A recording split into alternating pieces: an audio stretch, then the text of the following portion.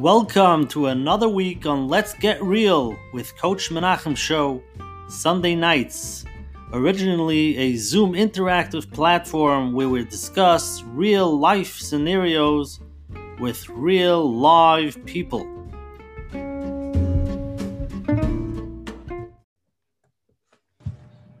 Aleichem, everybody. Thank you for coming to tonight's program.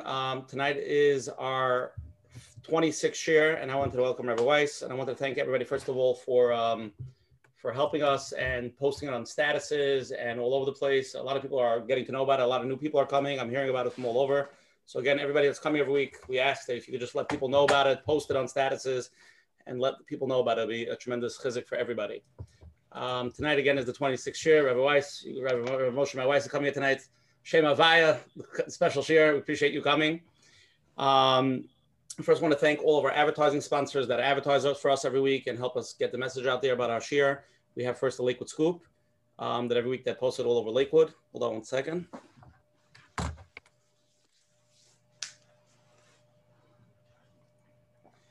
And I want to thank Rabbi and Yaniv from Chazak. Actually, Rabbi and Yaniv from Chazak got us, Rabbi Moshe, my wife, and connected us. We appreciate that for making the share happen tonight.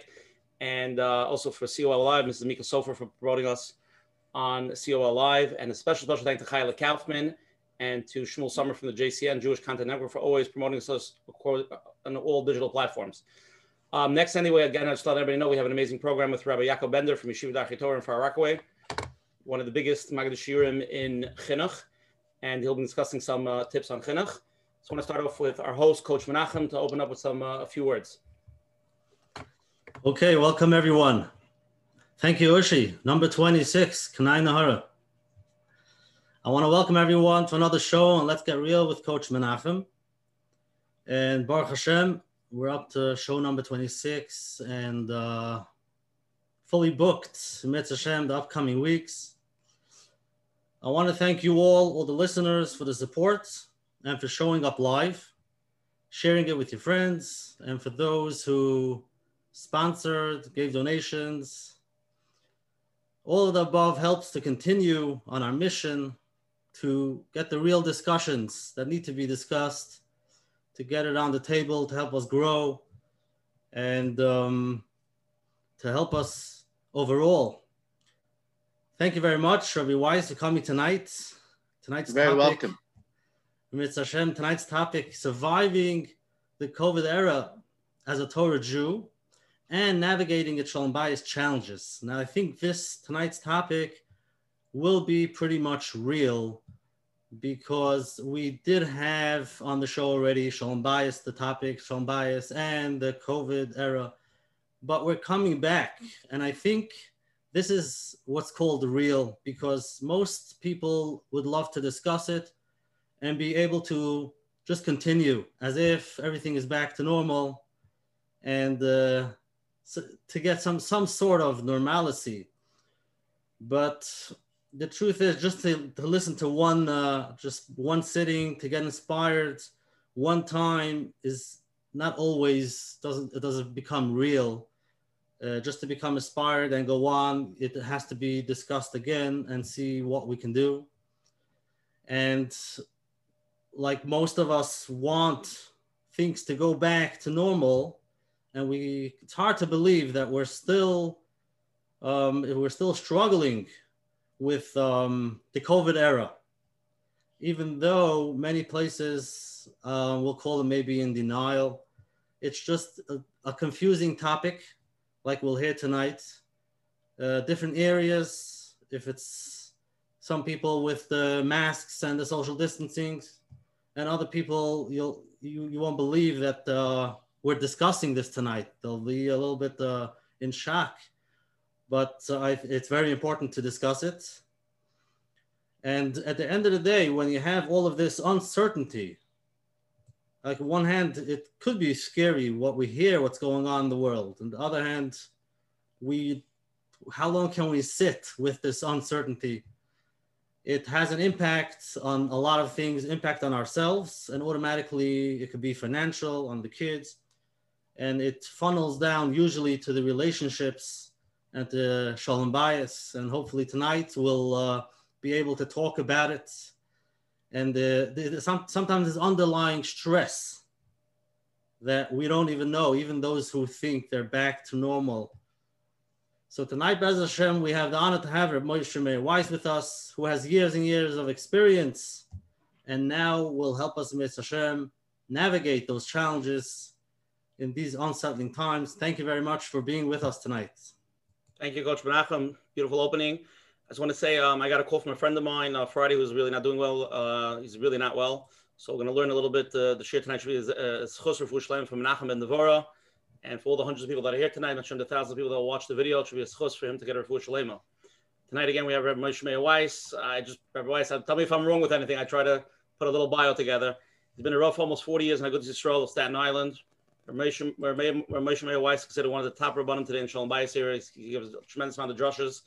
And figured that would be definitely one topic we wanted to discuss tonight. And we're also discussing, he's also, first of all, a popular writer. He has a lecture in Torah column that appears weekly in the Jewish Press and Matzav. Moshe Meir Weiss also published several books: Passionate Judaism, Meaningful Living, Challenging Times, also on Yom Neroyim, and Power Benching. He gives a nightly Zoom Daf Yomi share at 7:45. I can give the number at the end of the share. And he also gives a weekly Chumash streaming share Thursday night at 9 p.m. on Torah Anytime. Again, I want to personally thank Rabbi Weiss for agreeing to come and being Mechazik Doilam. Tonight, we're going to be talking about two topics. They're separate, but they're very intertwined. We're going to be talking about Shalom Bayis, which is Rabbi Weiss's specialty, which I want to say something about in a second. And COVID, as like Menachem pointed out, I mean, we live in Lakewood, so there is a certain feeling we don't want to talk about it, we don't want to discuss it, and it sort of doesn't exist. But in reality, quite a few people died just this week alone. And it's not something we just want to brush under the rug. It's something that we should, get some das Torah, some adracha, and hear some, different concepts. I just wanted to ask Rabbi Weiss before he speaks. Rabbi Weiss, can I ask you this if you want to answer it? You've been a Rav for many, many years in your shul. Can I ask you, in your shul, how many people have gotten divorced in your shul in the course of 38 years? Baruch Hashem, none. Okay. I just wanted to clarify that, because I wanted to hear if I heard that correctly. I didn't hear that correctly. So Rabbi Weiss, please open up. Well, first of all, it's an honor to join your wonderful Zoom program. I see 172 people over here. That's amazing, and that's the people that are live. I know that afterwards, many, many more people watch this, so it's a wonderful platform for Abatzis Torah. So thank you, Asher Parnas, Coach Menachem, for the covet of coming on to your wonderful program. And I hope that this evening there will come out of this discussion some positive benefit and inspiration. Now, I will tell you that the hosts did their best to try to dissuade me from talking about COVID. And they basically said, you're annoying people with this, and they don't want to hear it, and they have their already formed opinions. Even my Rebbitzin said to me, COVID, people are tired of it. Speak about something else, And I told her, Shashi, if my words can possibly save one life, maybe yours, but one life, don't you think it's worth that this whole program, this whole Coach Menachem, Kol Hamatzel Nefesh Achas Yisrael, Kilu Matzel Olam Oleh. It's interesting that sometimes it takes history to realize what was the real challenge of the time. When we talk about the time of the Holocaust, we don't have a roster of thousands of people that got involved in the Vadat Tzala. You talk about Mike Tress. You talk about Irving Bunin. You talk about Rav Aaron Kotler. But it's not a long list. At the time, there were a lot of people that didn't get involved. Today, the challenge of our time is COVID-19. We're living in the midst of a Magefa.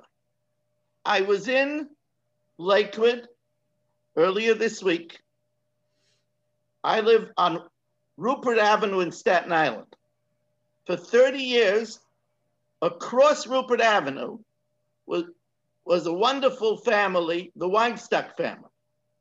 Their girls were a little bit older than my children, and all their girls babysat for my girls. They finished their Seder a little earlier, so some of the son-in-laws came over to our house afterwards to Proverbs Seder late. That's how close I am to this family. I sadly attended Pine Ridge earlier this week for the Levaya of Matis Weinstock, Matis Yo ben Chaim Baruch, a mispalo of mine before he retired to Lakewood of 25 years for sure, who died from COVID. He was healthy, he was learning, retired and learning, and now he's gone. He's gone from COVID. I went to school in Staten Island, Yeshiva Staten Island. I came in 1970. 2 years later, a young boy came to Yeshiva Staten Island, P.G. Waxman. I remember him as a bar mitzvah boy. P.G. Waxman is now gone from COVID-19. I have a mechutin, the shver of my oldest daughter, Dr. Feldman, a healthy man. He's gone now. He lives in Lakewood. He's gone from COVID-19. COVID-19 is a reality. There are difficulties. I know. I'll give you another case in point. I have a shul in Staten Island, a good of Staten Island. We mask, we social distance. Nobody comes into the shul, nobody, unless they're wearing a mask. We don't have a simcha in the shul with eating, because when you eat, you have to take off the mask, so we don't have it. We had a Hasidic minyan. They did not want to accept a zero tolerance on masking. They don't daven in the shul anymore. Baruch Hashem, we haven't had a case of COVID. There's another shul that was not careful, and one of its members passed away. There is a reality over here. Now, somebody might say, you know, okay, Rabbi Weiss, you're a Rav. You have 206 people listening to you. So talk about a Torah topic. I want to read you a Gemara in Shabbos. It won't take a long time. A Gemara in Shabbos. We learned it in the Daf Yomi this year, right? Everybody went to MetLife Stadium. We learned it in the Daf Yomi. It's on Shabbos Daf Pei Beis. Amalei Rav Huna l'Rabba Berei. Rav Huna said to Rabba, his son, my time shchichas kamei de Rav Chisda. Why don't you go to Rav Chisda shir? The Mechaded in Shmaitze. All his teachings are sharp. Amalei, ma'yesul legabe. Why should I go to him? Ki azilna legabe. When I go to him, ma'yisli b'milei dalmi starts talking about health matters. I'm going for Lundus. I'm going for Tuk for Kayin. I'm going for Chardel. I'm going for Ribbis.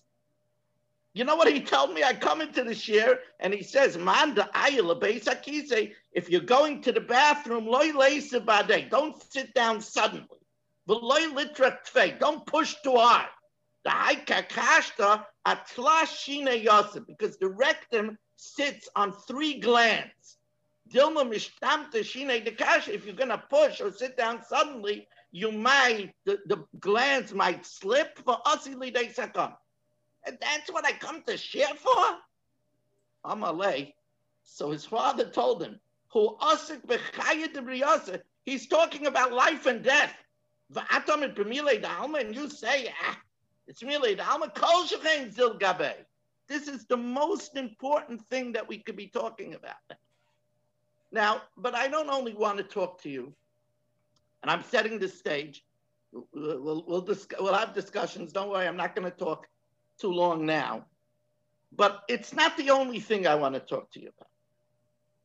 I want to talk to you about realize that in 40 years from now, in 2060,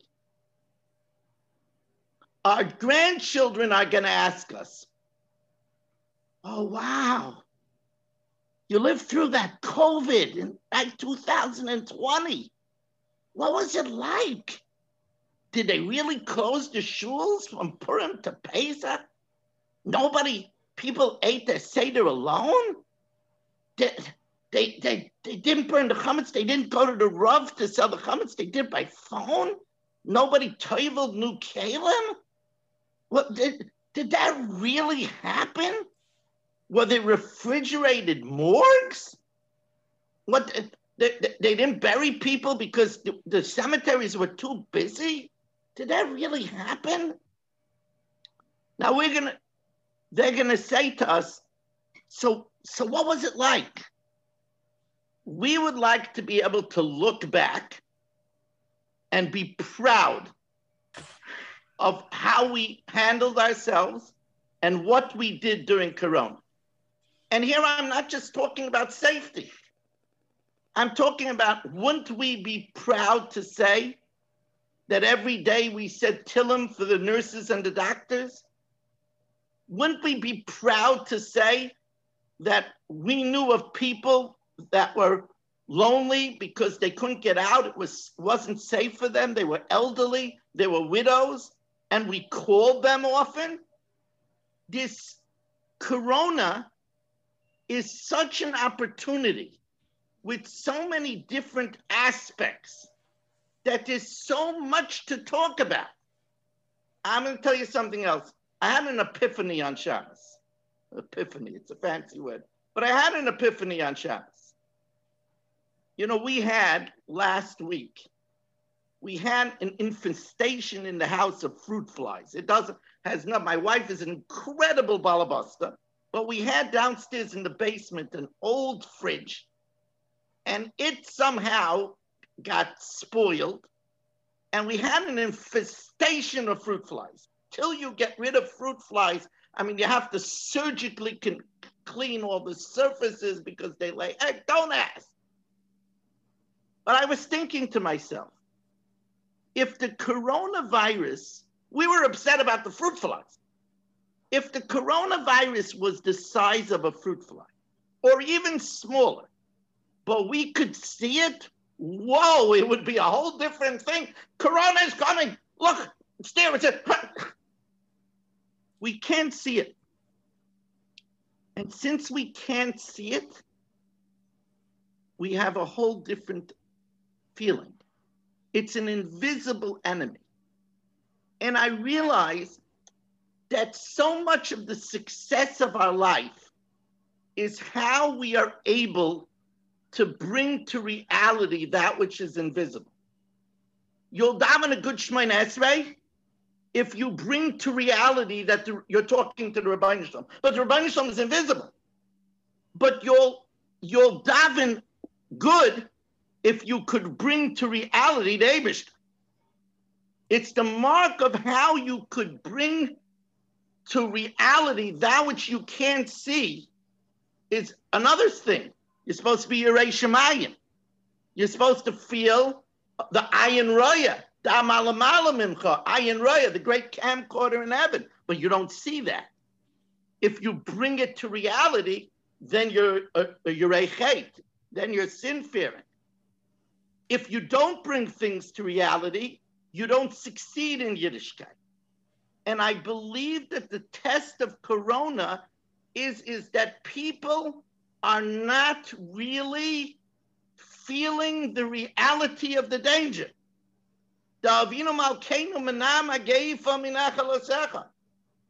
And another thing, and with this I'm going to open it up to whatever else everybody's doing over here. I'm new to this wonderful forum. I see 234 people joining, so you're doing something really right over here. I mean, this is I just clap. This is an amazing forum.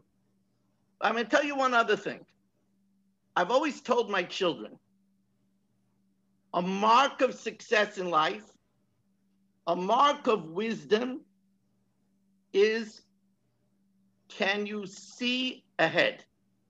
I'm a chess player, so I appreciate seeing ahead. You know, grandmasters like Alekhine was sometimes able to see 15 force moves ahead. You know, I can't see, maybe I could see 3 to 4 moves ahead. But we have to look ahead. There are some projections that there's going to be in America, Rahmana litzlan, by February, another 600,000 deaths. Now that, by the way, don't go, because from the beginning, I've been following 1918. And in 1918, the second wave, which was in the fall, killed 670,000 people in America. And many of them were young. There's a cemetery in Brooklyn that there's rows and rows and rows of tombstones of young people that died in 1918.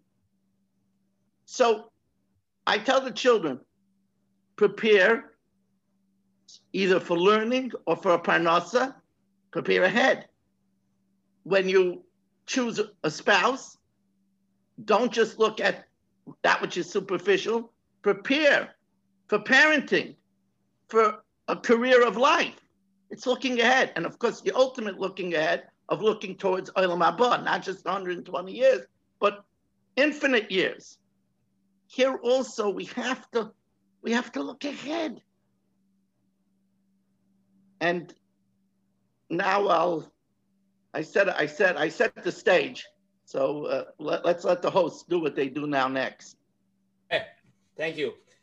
I have a lot of questions for Shalom Bayis. We didn't even touch that yet, so we're gonna get there. Let's give Rabbi Weiss a 1 minute break. We're gonna take a little poll just to see what the Olam thinks. We'll get some. Sure. I just want to tell you that this conversation is so important that I don't mind coming on another time to talk about Shalom Bayis. I don't want you to steer away from this because this is the elephant in the room. This is a matter of life and death. I've seen too many people die. And I understand that if you have a house full of kids, it's very hard to think about masking. What are you supposed to do with the kids? What are you supposed to do with them playing with somebody? It's demographically, it's easier for me as a baby boomer who has a shul of baby boomers. It's easier for me to control it. When you have children, Baruch Hashem, it complicates matters tremendously. But then again, a child could bring to a Bubby and Zaidi, Rahmana litzlan, death. I have not had my grandchildren in my home since Purim. They come outside. I have a trampoline in the back of my house. So they come outside, both my wife's children, my children, they come outside and we see them and we Zoom them and we FaceTime them, but we haven't had them in the house. So we're talking sacrifices. Also, your house is clean properly also. Baruch Hashem. Okay, let's take a poll. And I'm going to have a bunch of questions. Again, tonight's year, we have Rabbi Weiss here. It's a big schus for us to have him. And we're getting tons of questions. A lot of people are just texting. I didn't even look at it because I'm getting so much things happening at the same time. Let's try to get through some of the questions. And they want to know why we're discussing such a boring topic. It's such a boring. Yeah, that's every question is why it's such a boring topic. Like, who cares about it? No. There's a lot of good questions. We're going to get to there. Okay, let's take a poll. Okay, everybody, it's anonymous. We just want to get a little feeling for Rabbi Weiss over here. In what area has COVID had an impact in your life? A, marriage. B, finances. Children. C, D, all of the above. E, none of the above. That's the first question. Everybody, please answer. Let's get a little feeling what the crowd of COVID had any impact on you. Could be it has no shaykhs deal. Second question: are you afraid of COVID? Yes, no. I am confused. Rabbi Weiss, you could see what people are answering. Nobody else could see it until we share it. Yes, I'm taking careful note of everything. Yes, just want to see what we're dealing with over here. Again, I'm going to repeat the question. In what area has COVID had an impact in your life? A, marriage. B, finances. C, children. D, all of the above. E, none of the above. Second question, are you afraid of COVID? Yes, no, I'm confused. 5, 4, 3, 2, 1. Okay.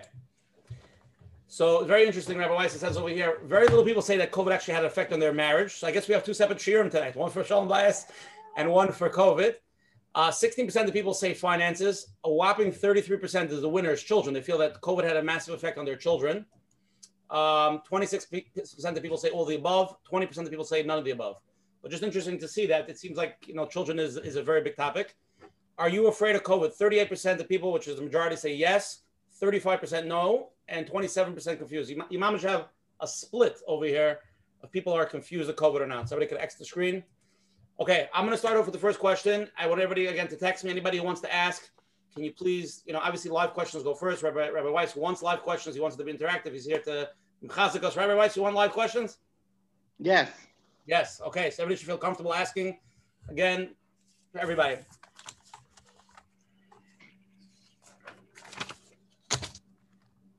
First question is a general COVID question. Can you give us some suggestions on how I could utilize the COVID pandemic so, as you say, I would look back and be proud of my behavior? Well, and this is very important because opportunity knocks. There is, there's a Gemara there's a pasuk that says, Dover be'itoi matoi, a thing in its proper time, how good it is. Now, one of the meanings of this is that I get a very excited feeling when I light my Hanukkah menorah at 45 minutes after Shkia. I know that that's not Ramosha's time, but there's a reason why I do it. I always wanted it to be accessible when my kids came home from school, and that's when they all got home. So when I do it at that time, I know that unless I'm a Hatzalah guy and I have a code call, I am doing the right thing with my life at this time. A lady lights 18 minutes before the Zman Shabbos candles, or she lights even early. She knows that she is doing right now. She's prepared. She's dressed properly. She's daven mincha. She knows she's doing the best thing that she could be doing at that time. The more often you have such a feeling, a man is learning because he doesn't have a mitzvah sheni yochel asasayidei achayrim. He then Talmud Torah is keneged kulam. He's doing the best thing that he could be doing. The more you can do that, that's one of the meanings of the pasuk. But there's another meaning, and that is try to talk about what the challenge is of the time. Davar be'ita. We are living during a time of challenge. Have I utilized this time properly? Do I daven? Do I have a list of chaylim that have COVID? Am I davening for them every day? It says, do I daven for people that are sick? I should have a list of people. There are people. Are my eyes trained to Eretz Yisrael? Anybody who's been in Eretz Yisrael knows it's a country that lives on tourism. Everything is tourism. Stores, everything.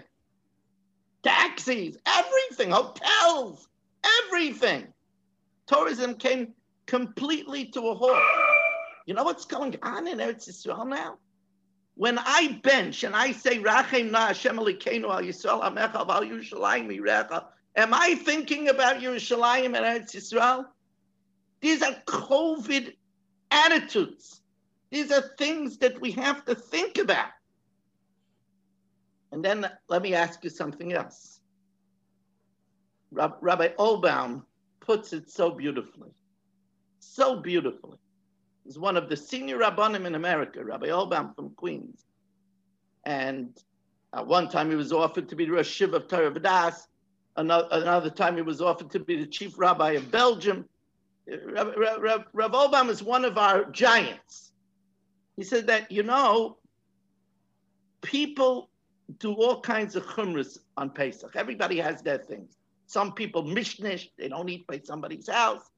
Some people, if something falls on the floor, they won't eat it. Falling on the floor. They clean the floor. They did everything but scrape it. If it falls on the floor, I don't care what it is, they don't eat it. I mean, all kinds of chumras. Why? Because it says, Ushmartem es hamatzos. Watch the matzos. Ushmartem. Ooh. So says Rav Olbaum, when it comes to health, it says, Nishmartem ma'od lenafshei sefer.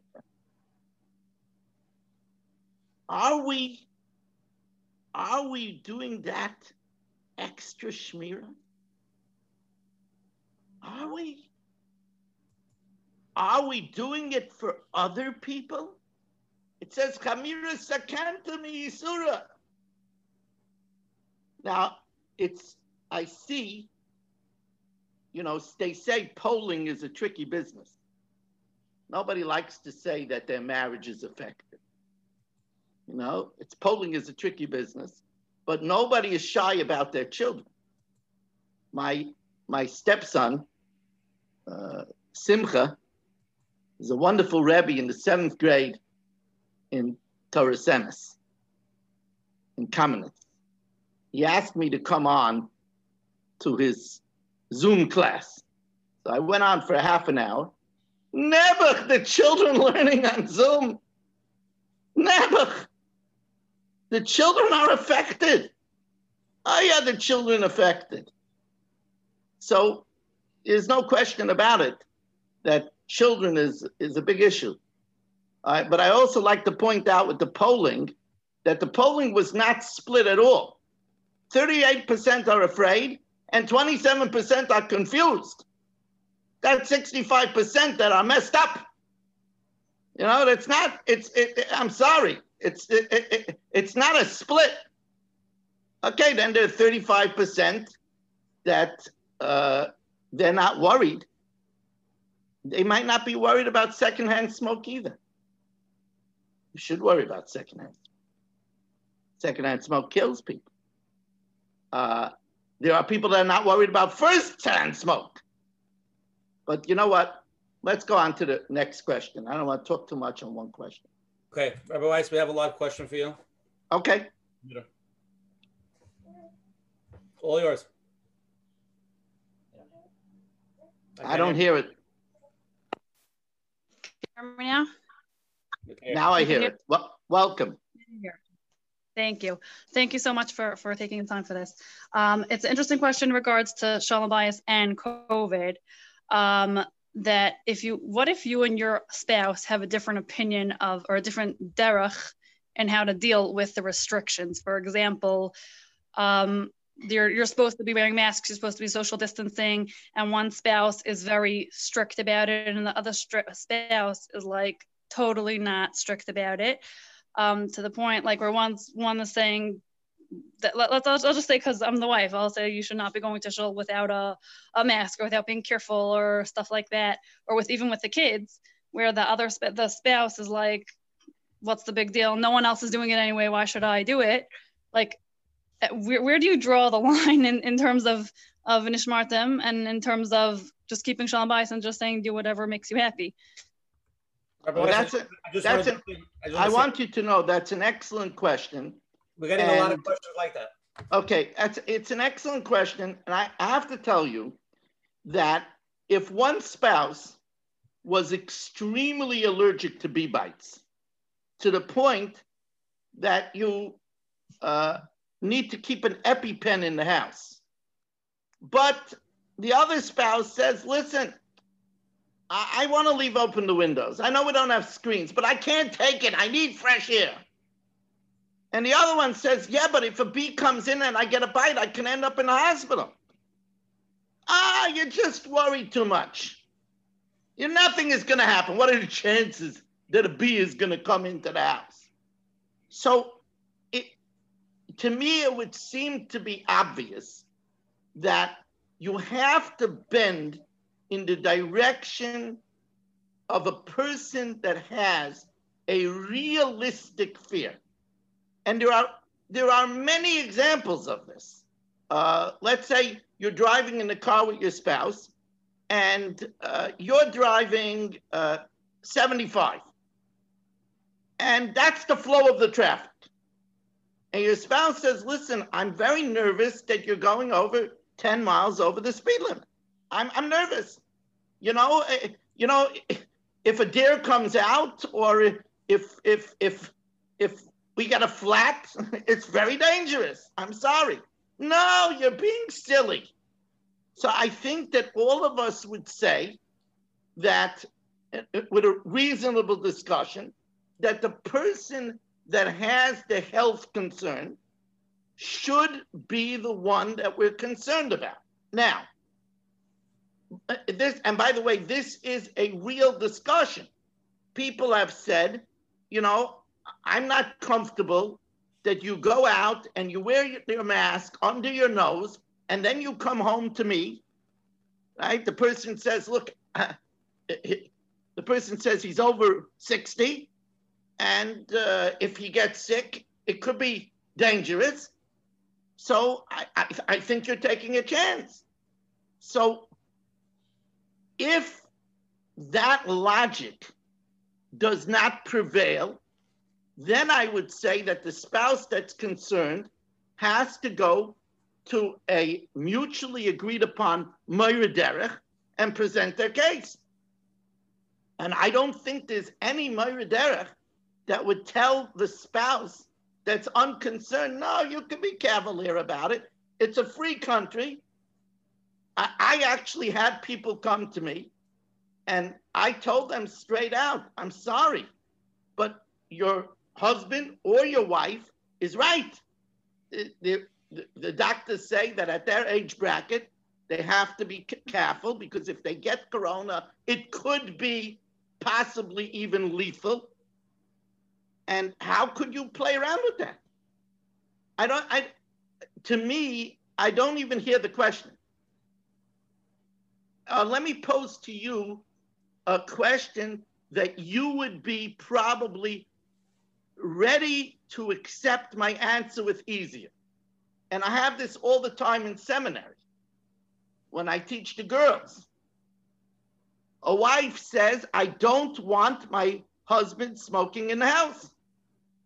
I don't want it. I don't want it around my kids. Secondhand smoke could kill. Secondhand smoke has been linked to sudden infant death syndrome in children. I don't want it. And the husband says, what are you talking about? My Rosh Hashiva smoked with the Bachrim in the classroom. You're being a pachtan. You're being a germaphobe. Who do you think is right there? Of course the wife is right. And it's the same thing with COVID. COVID kills people. Now, you could complicate the question and say, but what about if I have antibodies? If I already had COVID? I'm sure we're going to get questions about that, so we'll leave that for later. What happened with the next question? Why am I an echo? With the speeding, 75 and 65, what should they do? What? What happened with the speeding on the highway? Okay, so again, I know that there's a certain grace period. I think it's 7 miles that you could go without the police stopping you. So therefore, I would say that if it's the 7 miles, then the husband has a good case. But if it's over those 7 miles, then I think the husband is doing an isser.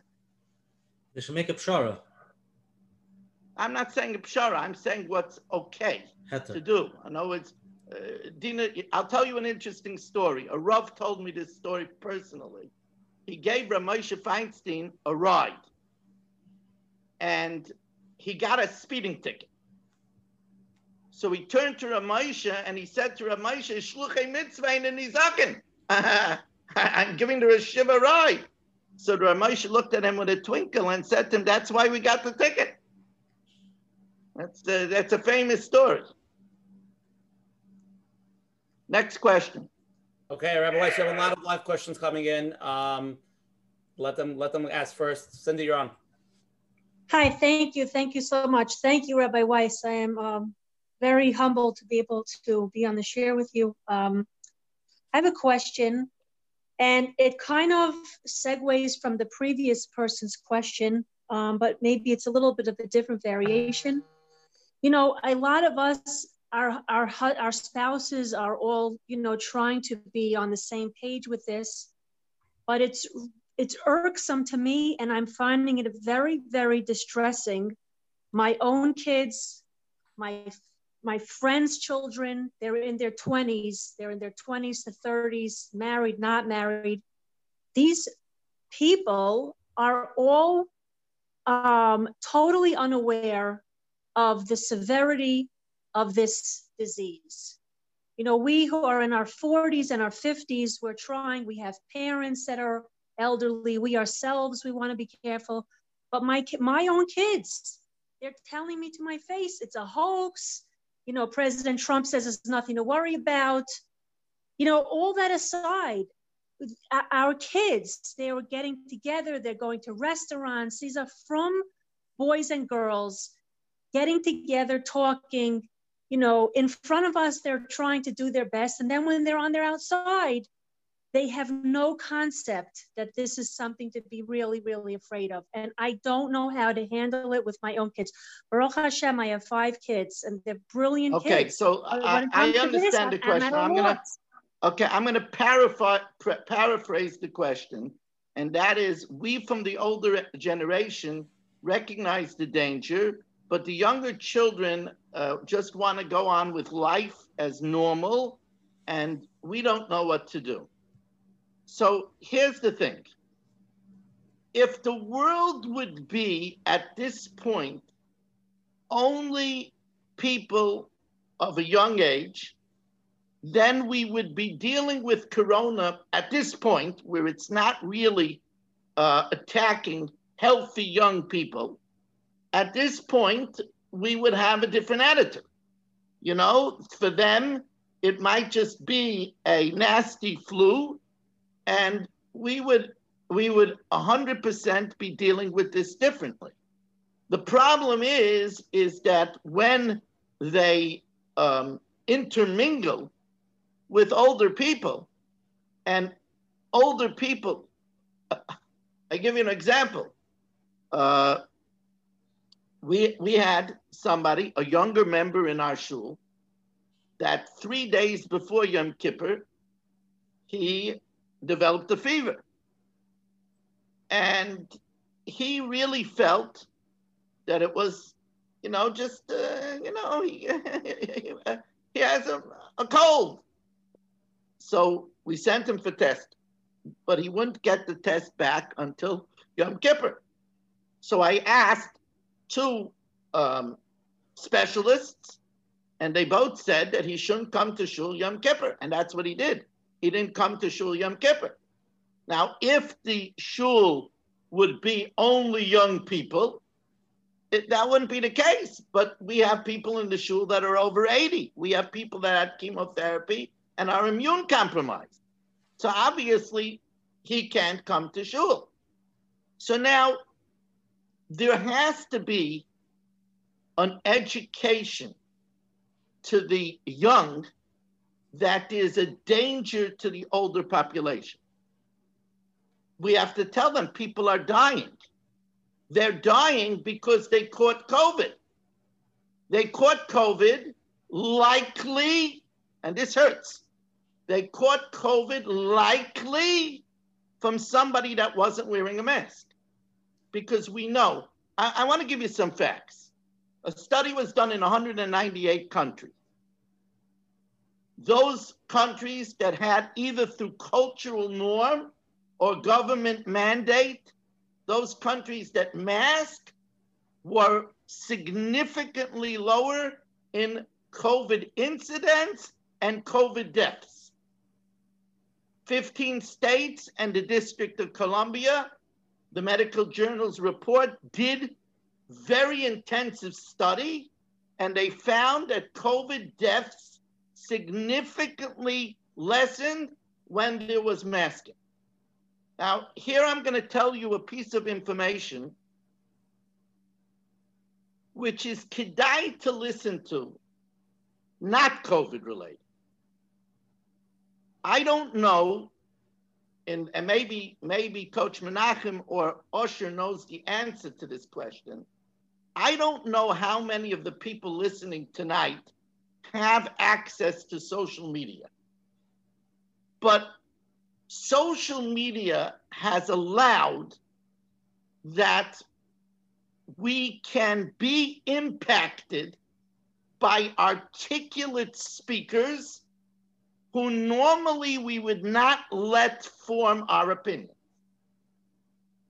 A person could get up, hold a mask, and say, this doesn't help. It doesn't stop COVID from entering because COVID is smaller than the mask. And we hear that and it becomes in our mind gospel. It's really stupid because most of the time COVID attaches itself to something. Most of the time. And the mask stops it, even a surgical mask. But because somebody gets up and holds a mask and he has a beard and he says it, a lot of people accept it as fact. You know, it used to be in the past, we listened to people that we collectively vetted. We listened to a Rav Asher Weiss, the Gaivad, who happens to be my first cousin. And he told over a story of a man that came over to him.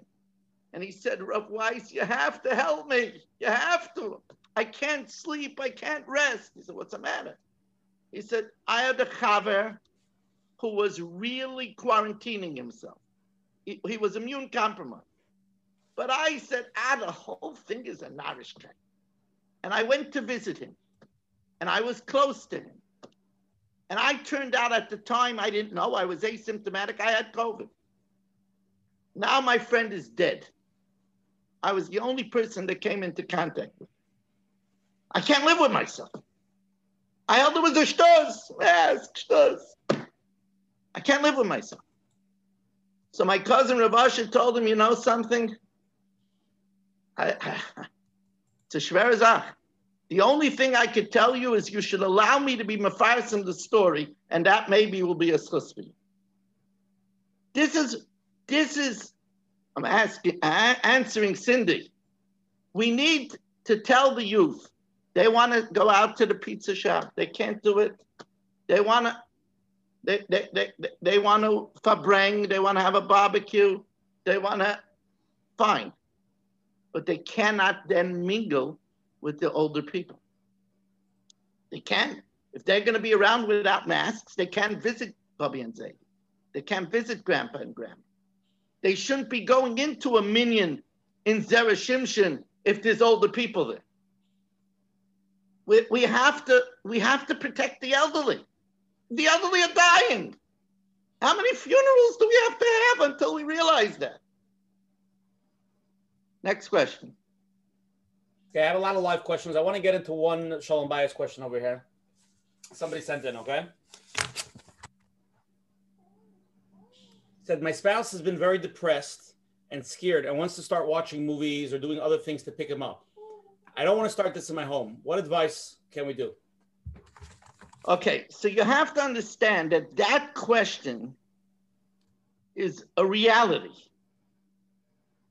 People that are quarantined, meaning that they're restricted themselves, they're not going to the gym anymore. They're not getting recreation. They're not going to schmooze with their friends. They're not going out on trips. They're not eating out in restaurants. All the things that usually gave people a, so to speak, a break is not there. And when is this going to end? And it's scary. A movie is an instant pick-me-up. You watch something with a happy ending. It takes you away from life. It relaxes you. It's a quick fix. But you have to understand that a movie is quicksand. Once you're into it, it's like I try very hard.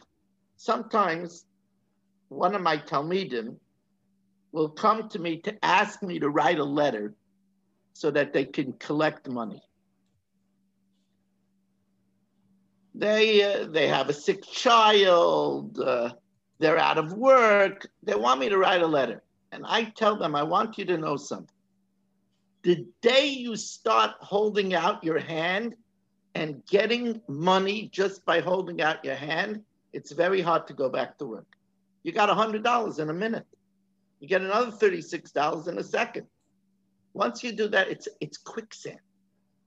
The same thing is true with a movie.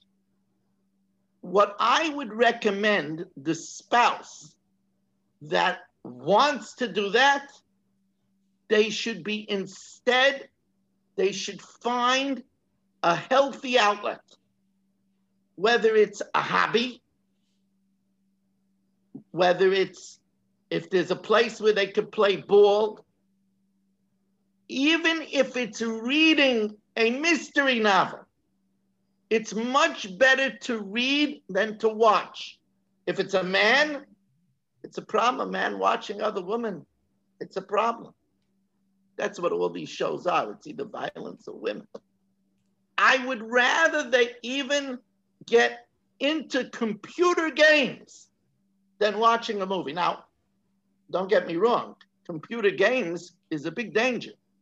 I knew somebody who, I don't even want to say the name of the game, but he played a certain game that he wore a diaper because he didn't stop. It was interactive with people from all over the world, and he was very good at it, and he got so into it, he forgot to go to the bathroom.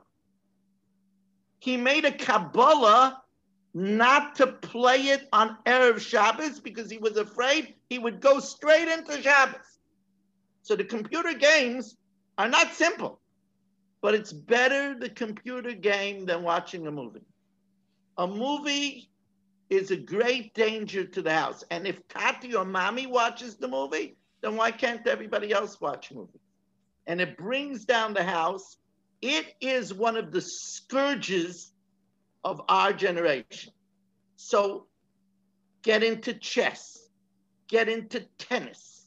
You could social distance with tennis, get into basketball, get into running, get into shopping for and going out and shopping for antiques, get into biking, get into crossword puzzles, get into Sudoku, get into anything, find something to do. And there are other things, by the way, to do. You could get into chesed. You could even, I tell you, a big chiddush, could even get into learning. It's you know, that's a way out suggestion. But there's some interesting things in learning. You know, boredom is a very big problem with COVID because it has interrupted a lot of people's normal schedules. And batola mevia l'dei shiamim. But during COVID, there's so many things. There are people say, I never had time to do it. I always wanted to learn Navi. I never had the time. I always wanted to learn the Siddur so I don't daven like I don't know what I'm talking about. I never had the time. There's the time now. Get into something, not a movie. Read Harry Potter. Yeah, don't worry about Harry Potter. I read it. It won't hurt you. Don't worry. Don't worry. Read Harry Potter. We're getting a lot more. Don't watch the Harry Potter movies. Just the Harry Potter books. Go. Okay, thank you very much, Rabbi Weiss and Coach Menachem and Rabbi Usher. Just a follow-up question. With the same dynamics, I'm a marriage therapist, and I have a couple. Of course, it's not me.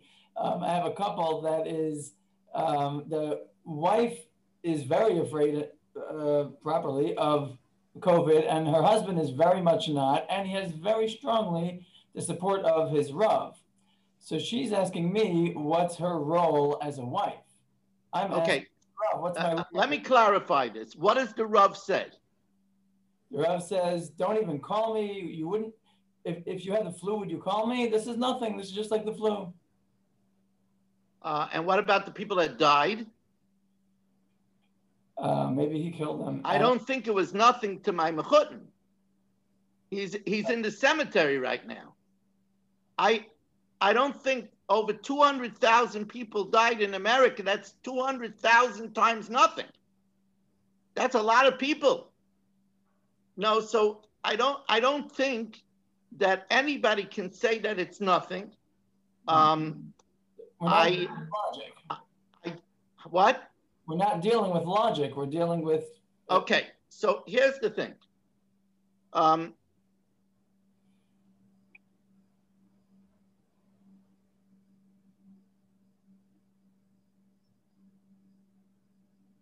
Rabbi Weiss. One second. I want to put this carefully. There's one more preface to the question I want to add. Yeah. Because a lot of people are texting similar questions. A lot of people are saying also some Rabbanim, their Ravs say, don't be so makbid, it's shtusim is that. People are texting that. So like, how do you deal with when a Rav says, don't be so makbid, shtusim? Okay, so here's the thing.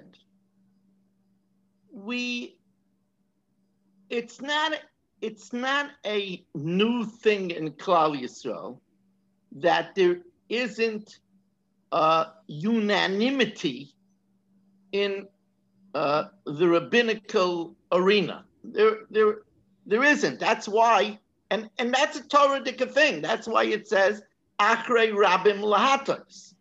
Now we have, in the way we work, we have a collective body of major gedolim.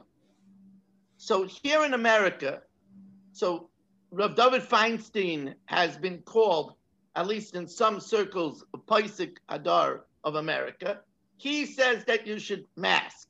In the yeshiva of Staten Island, Rav Ruvain Feinstein sits in a plexiglass cubicle. His son-in-law, my brother, davens in a minyan where everybody masks. When there is such a problem, then I think that a spouse has the right to say that I don't feel comfortable with this. Let's go to a higher authority and do just that. I want to go to a higher authority. I'm afraid that it's a sakana. I'm afraid of pikuach nefesh. Do you want me to walk around with you all the time with gloves and an I-95 mask? That's what you want your wife to do? I'm sorry. If people weren't dying, what do we have? Such a poor memory? We don't remember the refrigerated morgues in front of Maimonides? We don't see that there is in many states now that they're saying that their ICUs are already busting? It's a real problem. Now, you notice that I didn't even touch in this discussion the element of Chilul Hashem. There's a huge Chilul Hashem going on. When the Goyim, it's interesting. The Yetzer Hara is so smart. The Yetzer Hara has managed us to deflect on the poor behavior of Governor Cuomo and Mayor de Blasio. And their behavior has been very poor to the Jewish people. But that's a deflection. The fact of the matter is that when the world that is suffering many, many, many, many deaths sees Jews gathering and burning masks, that creates anti-Semitism and Chilul Hashem. There's no question about it. I mean, people are recipients of this Chilul Hashem. My wife's father was walking in the train, from off the train, and somebody stopped him and he punched him. And now, he's a man in his 70s. Now he has to walk around with a baseball cap.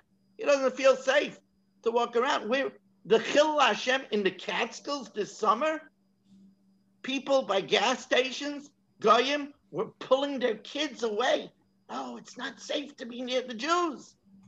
It's a huge Chilul Hashem. Getting back to your question, which is a tough one, because I'm a big champion of the local Rav. I'm a big champion of that.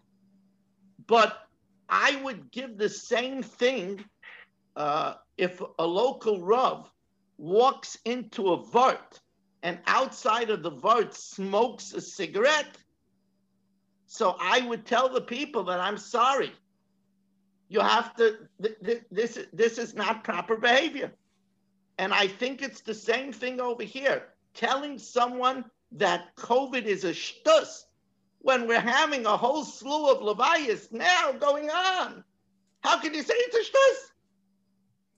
In Pine Ridge on Monday, nobody was thinking it was a shtus. Matis Weinstock with a huge family is gone.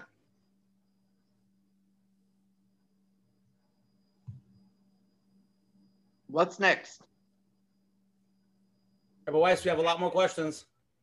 Listen, I have the whole night. Anna, can you unmute? Okay, hi. So my question is almost maybe theoretical a little bit and practical. If it's true that coronavirus presumably spread much more because of Purim, because how cluelessly we were going around sharing everything and crowding together, what are we supposed to do next time? Like, how are we supposed to anticipate the next situation and who to listen to and like just figure out what to do to be safe? You know, Anna, we don't have to worry about the next situation. Sorry. We're in it now. Before we get to the next situation, we got to deal with now. We're in the thick of it now. You have to realize that there are a lot of people that took tremendous precautions and don't have antibodies. Like my wife and I, we tested, we didn't have antibodies. We presumably still don't have antibodies. So we are in danger. There are many people that don't have antibodies. The virus is still very live. Like I said, if we were able to see this microbe, it would be an entirely different discussion. The enemy is here. What do you think the Aguda is making? Aguda in Torah Messiah has said that we should say Avinu Malkeinu tomorrow morning and different kapitlich of Tehillim we're going to say it in my shul. It's not just because of election day. It's because of Avinu Malkeinu Menam Ageifa Minachalasecha. The head of the Aguda isn't here anymore. The Novominsker Rebbe, just a few days before he passed away, he made a video telling people to be careful about COVID. It's a real danger. You know what? I'm not going to wait for a question. I want to address something which a lot of people are a little bit confused about. People say, look, I got antibodies. I don't got a mask. And you know, if people suspect me, well, they're just not keeping the mitzvah b'tzedek tishbad amisecha. They should know that I have antibodies. And if they're going to be choshen b'ksherim, that's not my problem. They're just not Torah people. So first of all, there's two fallacies in this. The first thing is like I spoke to several doctors in anticipation of this question in the shir. We don't know how long the antibodies last. We don't know what strength of antibodies is needed to protect the person. We don't know if antibodies will protect you from a different strain or mutation. And this is a problem with the vaccine also that everybody is grappling with. There's a lot of things that we don't know about this virus. I will tell you, and I found it was a little bit of a twist of fate, that today I have been staying away from Borough Park simply, I'm afraid, you know, it's a hot zone, but I wear my I-95 mask, and I want to call my wife, Shashi. If you could bring me a mask. But anyway, we went into Borough Park to visit my wife's parents, to make a visit with masks and everything. And I stopped. We didn't have wine for Shabbos. So I stopped to buy wine. And it happened to be that the storekeeper I know is an Alta Yid. He told me he got COVID. And he got it last year. And when he was recovering from it, he had a heart attack. And they say that Thank you very much. He got a heart attack. He was recovering from it. And Baruch Hashem, I saw him wearing a mask. And I said to him, I see you're masking. Is it just because? He said, no, I tested myself and I don't have antibodies anymore. And they told me that for me, I could get reinfected and it could kill me, chas v'shalom. So he's wearing a mask again. So first of all, leave me alone. I have antibodies. It's not so certain. The CDC for sure says it's not certain. Somebody says, the CDC is just trying to scare people. But the doctors, it's a funny thing. When you want to know if you can eat on Yom Kippur, you ask the mumchim. The mumchim are the infectious disease specialists. They're all telling you that you should still mask, even if you have antibodies. They're also saying that antibodies should not be a criteria to people not to let them into shul if they're not masking. We did research on this. But besides that, it's also not true that you don't have to worry about Marasayan. I have in my shul a very wonderful geriatric specialist who had a severe case of corona. And he was in Maimonides when everybody was dying in Maimonides. And he could have, Baruch Hashem, he survived. He had a very scary time there, very scary time in Maimonides. He could have, Rahman al-Islam, he has a lot of schusim. He survived. He wears a mask in shul. And he told me, if anything, I'm going to wear a mask because I want other people to wear a mask. And if I don't wear a mask, they might not wear a mask. And I don't want people to be chayshing me. Not everybody knows that I had corona and I have antibodies. So let me tell you, Reb Ruben Feinstein used to have a house on the corner of Drumgoole and Bloomingdale Road. He lit 2 menorahs, one on the window facing Bloomingdale and one on the window facing Drumgoole, because that's what the Gemara says. If you have 2 windows and 2 sides of the street, you should light a menorah by each window. So somebody that passes by should not think that you're not lighting the menorah. They'll say, what, somebody is choshev, Reb Ruben Feinstein not lighting the menorah? No, that's the din of shad. We're supposed to be above suspicion.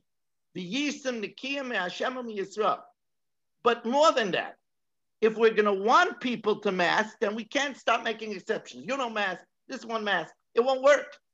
So in my shul, everybody masked, and Baruch Hashem, everybody is safe. Okay, I've talked too long. I'll take another question. I'm just wondering, could we make it a little bit, like you said before, the younger generation, they can daven in the shul together, maybe even without masking, but they shouldn't mingle with their older parents or elderly people. Yes. So again, if you're living in an insular situation where you could do that, I think that that's something that the problem is that many people have an elderly parent or even a younger parent that's immune compromised because of chemo or diabetes or is obese. That's the problem. That's what makes it complicated. I would say again, if you have an area that's only the youth, this can be dealt with differently. This could be dealt with differently than, the chances of it being fatal or it's not just the problem of fatal. Some people's kidneys have been ruined. Some people have now problems with blood clots. Here's another example of how, we hear a lot about this anti-malaria drug. It's a good drug together with the cocktail, together with the zinc and the Z-Pack. It works for certain people. But for other people, you'll talk to heart specialists, that anti-malaria drug, if they have certain heart problems, it could be fatal. So just to say, I could take the anti-malaria drug, no problem. That's, again, a casualty of social media. Any other questions? Very good. A friend of mine, Noach Fried, wants to ask a question. He actually has his own tent minion for our neighborhood, And anybody who's very makbid or people that have issues, he runs that minyan. So take it away. Shalom, Rabbi Weiss. I would like to relate a question, generally speaking, what a lot of people ask me. And I try to take myself precautions to a certain extent against the virus. And people are asking, so what is your plan going forward? Do you plan a quarantine till Mashiach comes? Are you going to stop your life forever? What will you answer to that? Okay, so here's the question. What's the exit strategy over here? So I am very heartened I'm a big student of history. As soon as this happened, I read whatever I could about the Spanish flu in 1918. You have to understand that the Spanish flu in 1918 was much worse than COVID. In the second wave, it killed over 670,000 people.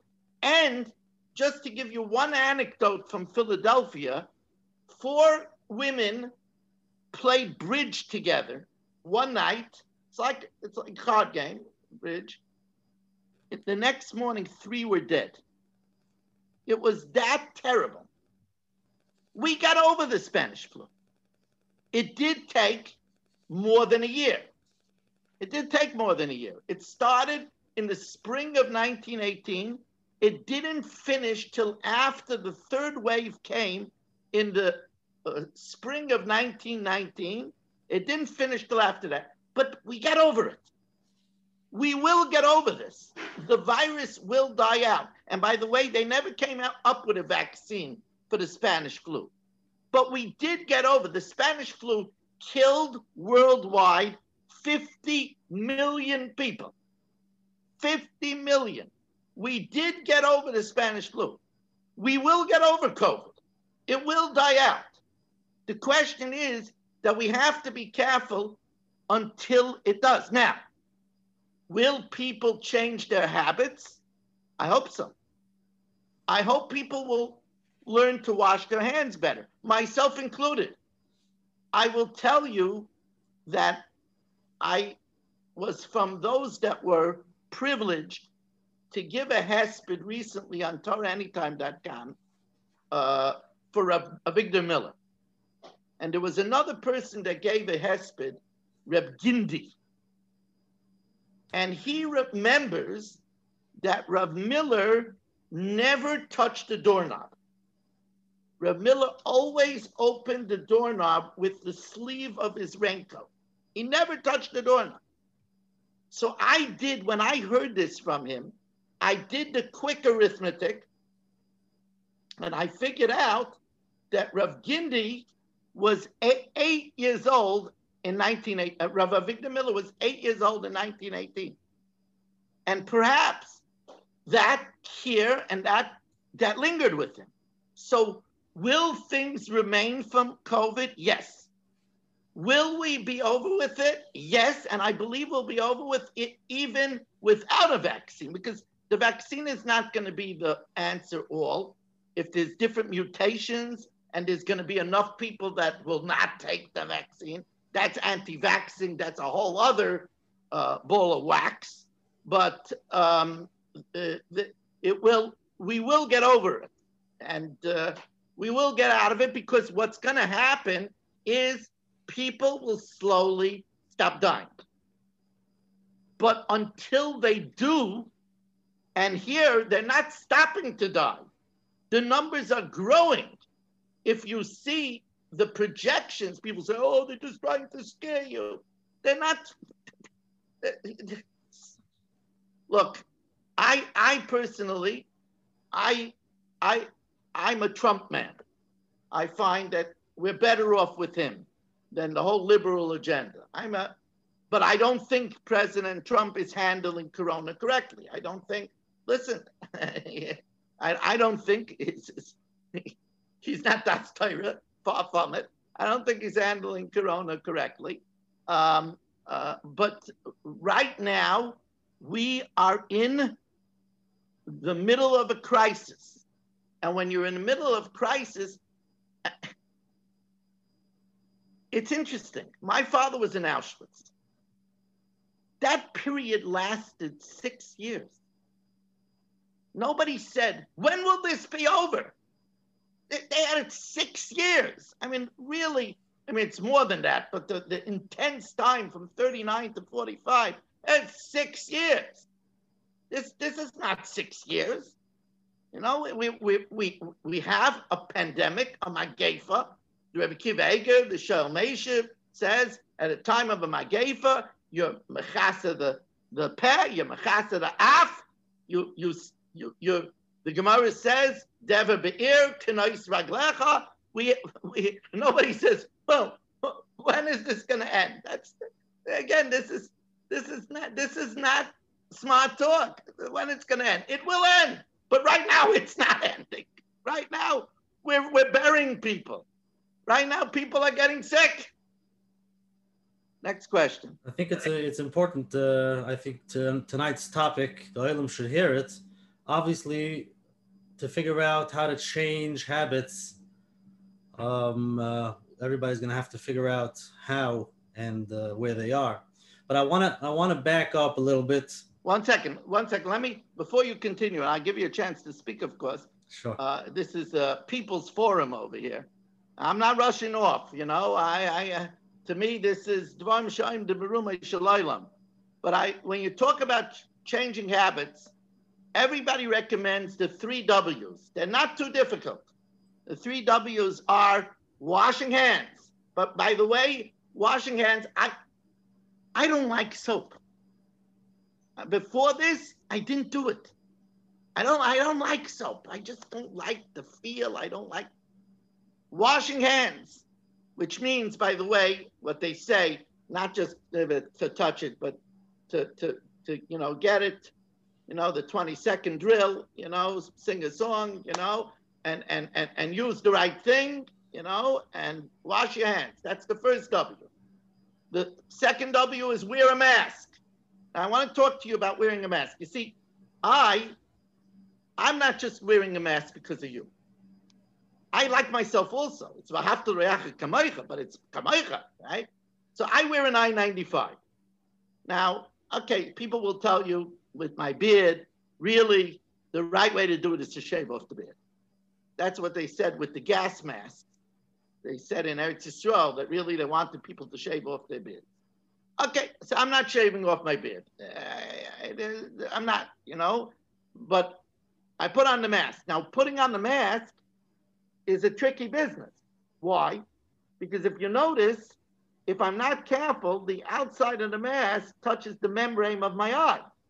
And COVID is spread through the membrane of the eye. So I wear glasses, but I try to keep it that the outside doesn't touch. Now, this is a fresh mask. But notice that a lot of times I'll touch the mask outside. That's not a good thing. Once I touch the mask on the outside, then I shouldn't be touching my eyes or any sensitive place until I wash my hands. It's difficult because your daim is kani, saying hands move. You have to train yourself. But these are things that we have to know, right? So if you want, you could wear, it's harder to wear an I-95, but it's safer. But at least the second W is wearing masks. And the third W is watch social distancing. Don't get on top of people.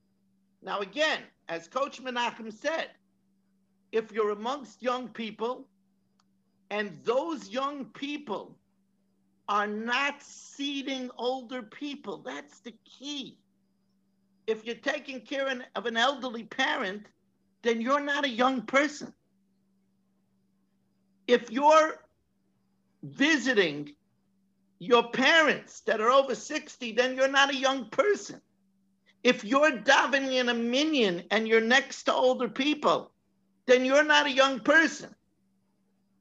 If you keep in a bubble of only young people, it's a whole different story. A whole different story. But unfortunately, we don't have many of those bubbles.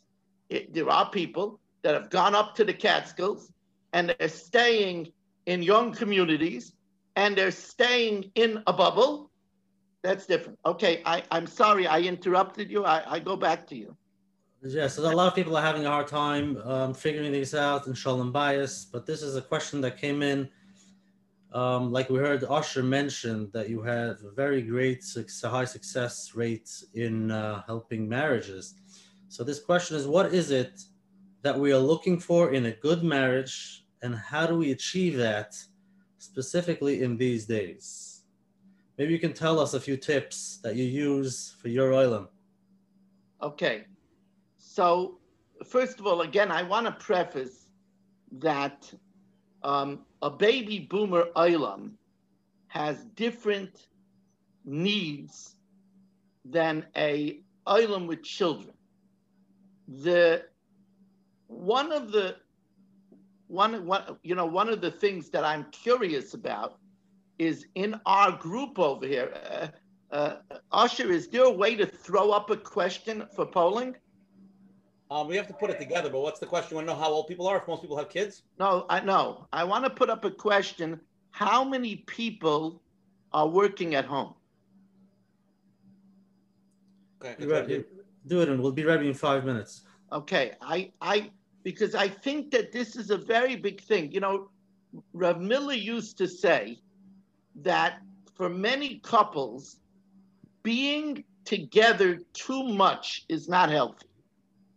Because when they're together too much, they start really realizing each other's flaws. And they start getting in the way of each other. And they start criticizing each other. And that's a huge problem. If people are working remotely, all of a sudden, the husband is around the wife too much. And that's a huge problem in Shalom Bayis. That's number one. Number two, and this is maybe even more of a problem, the pasuk says, "Hanoisein givuleich shalom, chelev chitem yazbiach." I will make in your borders peace when I give in your cupboards wheat. And the Gemara says that if there's food in the cupboard, then there's shalom in the home. But if the family is struggling financially, so then that tension spills over into the Shalom Bayis. There are a lot of people now, because of COVID, that are suffering financially. And when people suffer financially, that affects the shalom in the home. Also, this, you know, it's interesting. Tomorrow, let's see what we got over here. It's coming up. It didn't come up yet. We'll get it soon. But until we do, let me finish. Tomorrow, Monday morning, we have in some shuls slichas bahab. It's bahab tinyon. That means that on the Monday, Thursday, and Monday, after Sukkot and Pesach, after we finish with Rosh Chodesh and everything, we say slichas. One of the reasons why we say slichas is because of the change of seasons, and people get sick during the change of season. Included in that is a well-known thing that anybody that has any type of mental health issue, a lot of times with the change of seasons and with the winter coming and the nights starting earlier, they get depressed. And added to that is the COVID blues. The COVID blues is the fact that, as I said before, people can't do a lot of their recreational activity. Gyms are closed, exercise classes are closed, manicure and pedicures are closed, basketball games aren't being held, the restaurants don't have inside dining, there's getaways that people don't feel comfortable to go on an airplane and travel, you can't get away to Eretz Yisrael. There's all kinds. and you can't even plan. Simchas are being truncated, and people aren't going out to public verts where they used to have a good time together, and brisin are only for immediate family. There's a lot of our life that has been interrupted, and that causes people to be blue. And when you're blue, at the best, you pull down your spouse, because if you're blue, you're going to pull down your spouse. At the worst, because you're blue, you take it out on your spouse, and your spouse reacts to you in kind. So, poll's ready. So go ahead. Okay. Let's see. As per Rabbi Weiss, we're going to take a poll. If anybody could just answer, are you currently working at home, yes or no? Just to see if people are working at home. Let's see what type of crowd we have here tonight.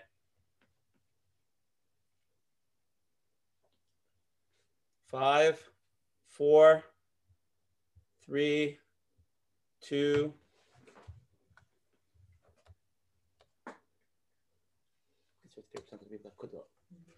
Okay. We got a lot of people working at home. Yeah, 45% of the people are working at home, 55% of the people are not working at home. Okay, we got a lot of people. That's almost half the crowd working at home. That, by the way, is a huge warning sign. That means that a lot of people tonight here, excuse me for saying it, a lot of people over here were lying, because it says that we only had 5% marriage problems. I'm telling you right now, that's impossible. No, I'm just kidding. I wish everybody should have a happy marriage and everybody should be doing great. Oh, man. But that is... I see a lot of people saying they're moving to Staten Island to daven in your shul. Yeah, okay. Then I'm moving to Lakewood. But there is, when people who are not used to, now there are, don't get me wrong, there are husband and wives that work together and they're wonderful teams. There are husband and wives that work in offices. There are husband and wives that, but we're talking about people that beforehand chose not to live that way. We're talking about people that beforehand had a healthy break, and they got a chance to miss their spouse, and they got a chance to you know, have alone time, and they got a chance to ear out, and and now they don't. So you have to realize a big answer to your question is forewarned is forearmed. If you realize this is a problem, then you could figure out ways that it shouldn't be such a problem. I'm going to give my spouse a time to go out and take a run, go out and do some shopping. I'll watch the kids that are underfoot much more. You see that? We didn't even scratch that, you know, but if you realize that a husband used to get out to go to shir, now he's going to shir on Zoom. He's not even getting out to go to shir. A lot of people, when people are afraid, they're not, the davening has been shortened because people are davening outside. That's been shortened. There's not enough breaks. So create those breaks. That's number one. Number two, as we said, recreation helps as a valve to release steam that can otherwise cause anger, can cause nastiness, can cause unpleasantness. Those releases are, many of them are missing. You got to create other ones, you know, whether it's getting into reading, you know, call a friend from years ago and spend time with a friend that you haven't connected. Likely that friend who never had the time now has the time and is looking to connect too. You know, COVID is a wonderful time to reconnect with old friends because likely they're stuck also. and they're looking from some camaraderie also. They don't have the normal outlets also. So that's a good thing to do. It could be done by Zoom. It could be done by FaceTime. It could be done in many different ways. Take on an old hobby. Get involved in online painting. Or spend time with children that live away with Zoom. If you're a Bubby Zaidi, spend time with the grandchildren. Create things to do that you have other releases to replace the releases that you usually had. I'm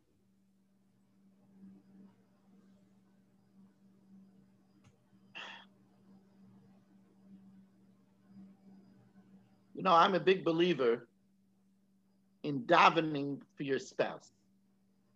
This is a good time to start davening for your spouse.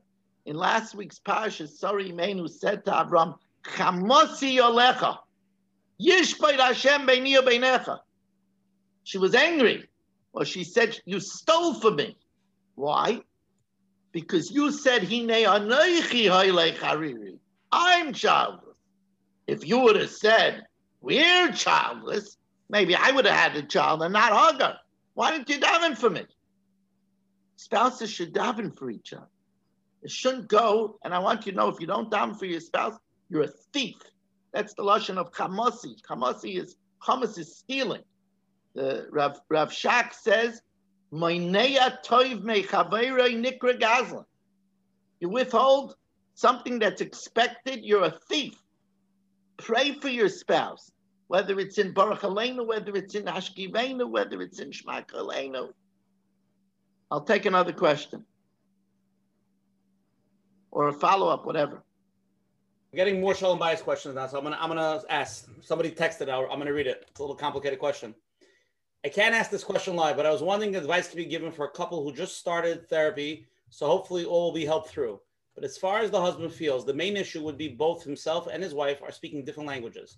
One says something one way, and the other one thinks that they're yelling, and many other scenarios like that. A lot of fights stem from that, and a lot of issues stem from this issue. So basically, they're talking different languages, and they're hearing different things, and they're fighting with each other.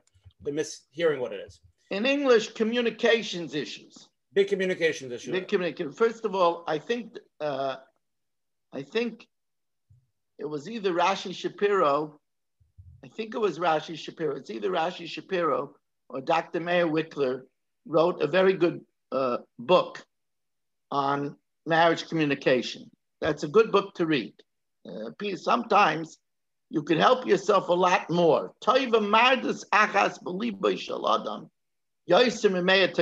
Sometimes a person reads something and it flicks a switch.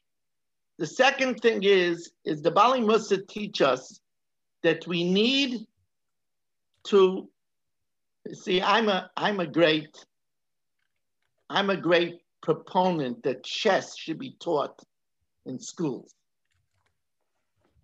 because one of the disciplines of chess that a lot of people are lacking is they don't see things from the other person's perspective. If you want to play chess properly, you can't just make your plans and figure out your attack. You have to get into the other person's mind and think, what are they thinking? If you don't do that, you can't be a good chess player. And that's so necessary in marriage. You have to say, how do I look to the other person? Or what is it like to be married to me? That's a very big thing.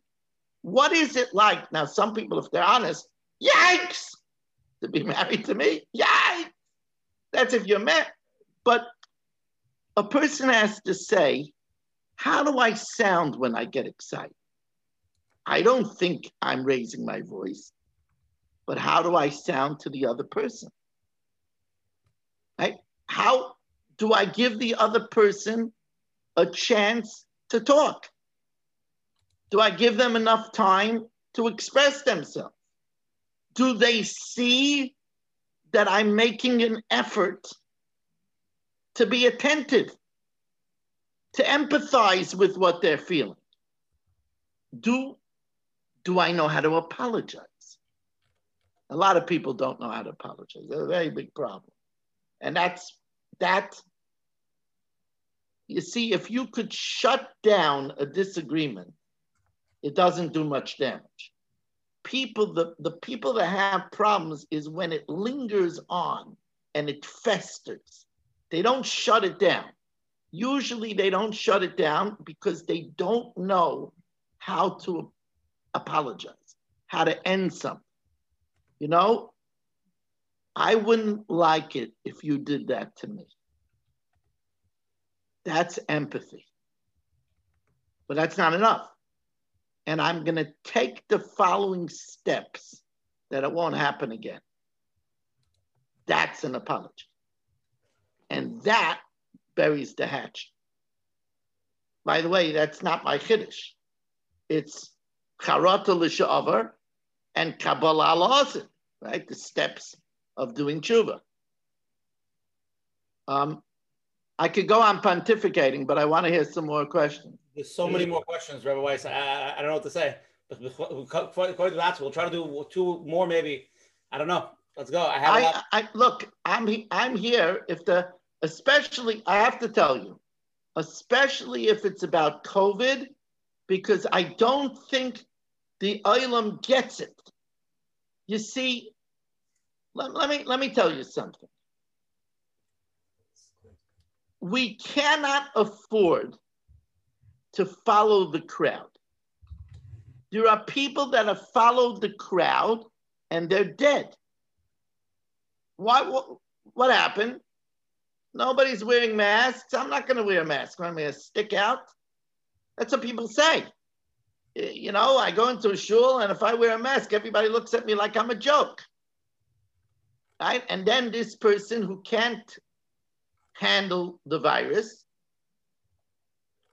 dies.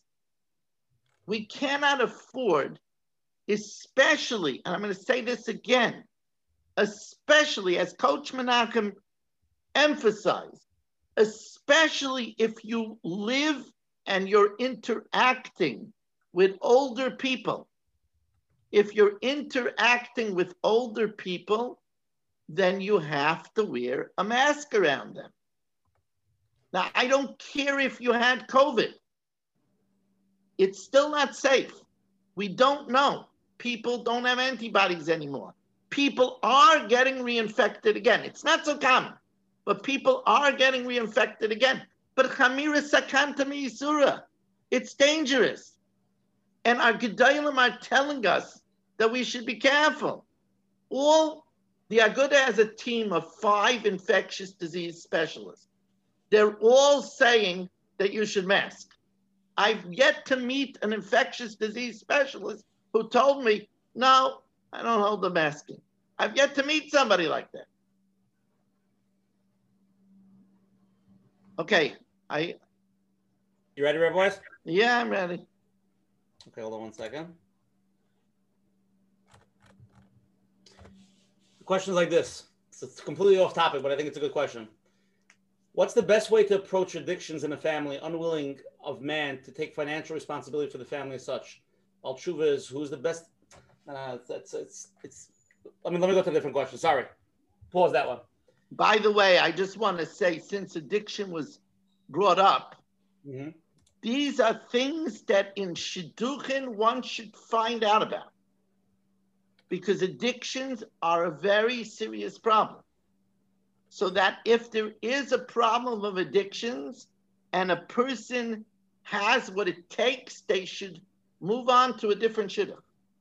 Addictions are a serious problem. Usually they don't let the Olam know. You see, that's where not just calling the people on the resume is important. Because of course the people on the resume won't let you know about it. But you have to call people, and remember, when you call people, you have to be a little clever. You're not going to get somebody to say a negative thing about it.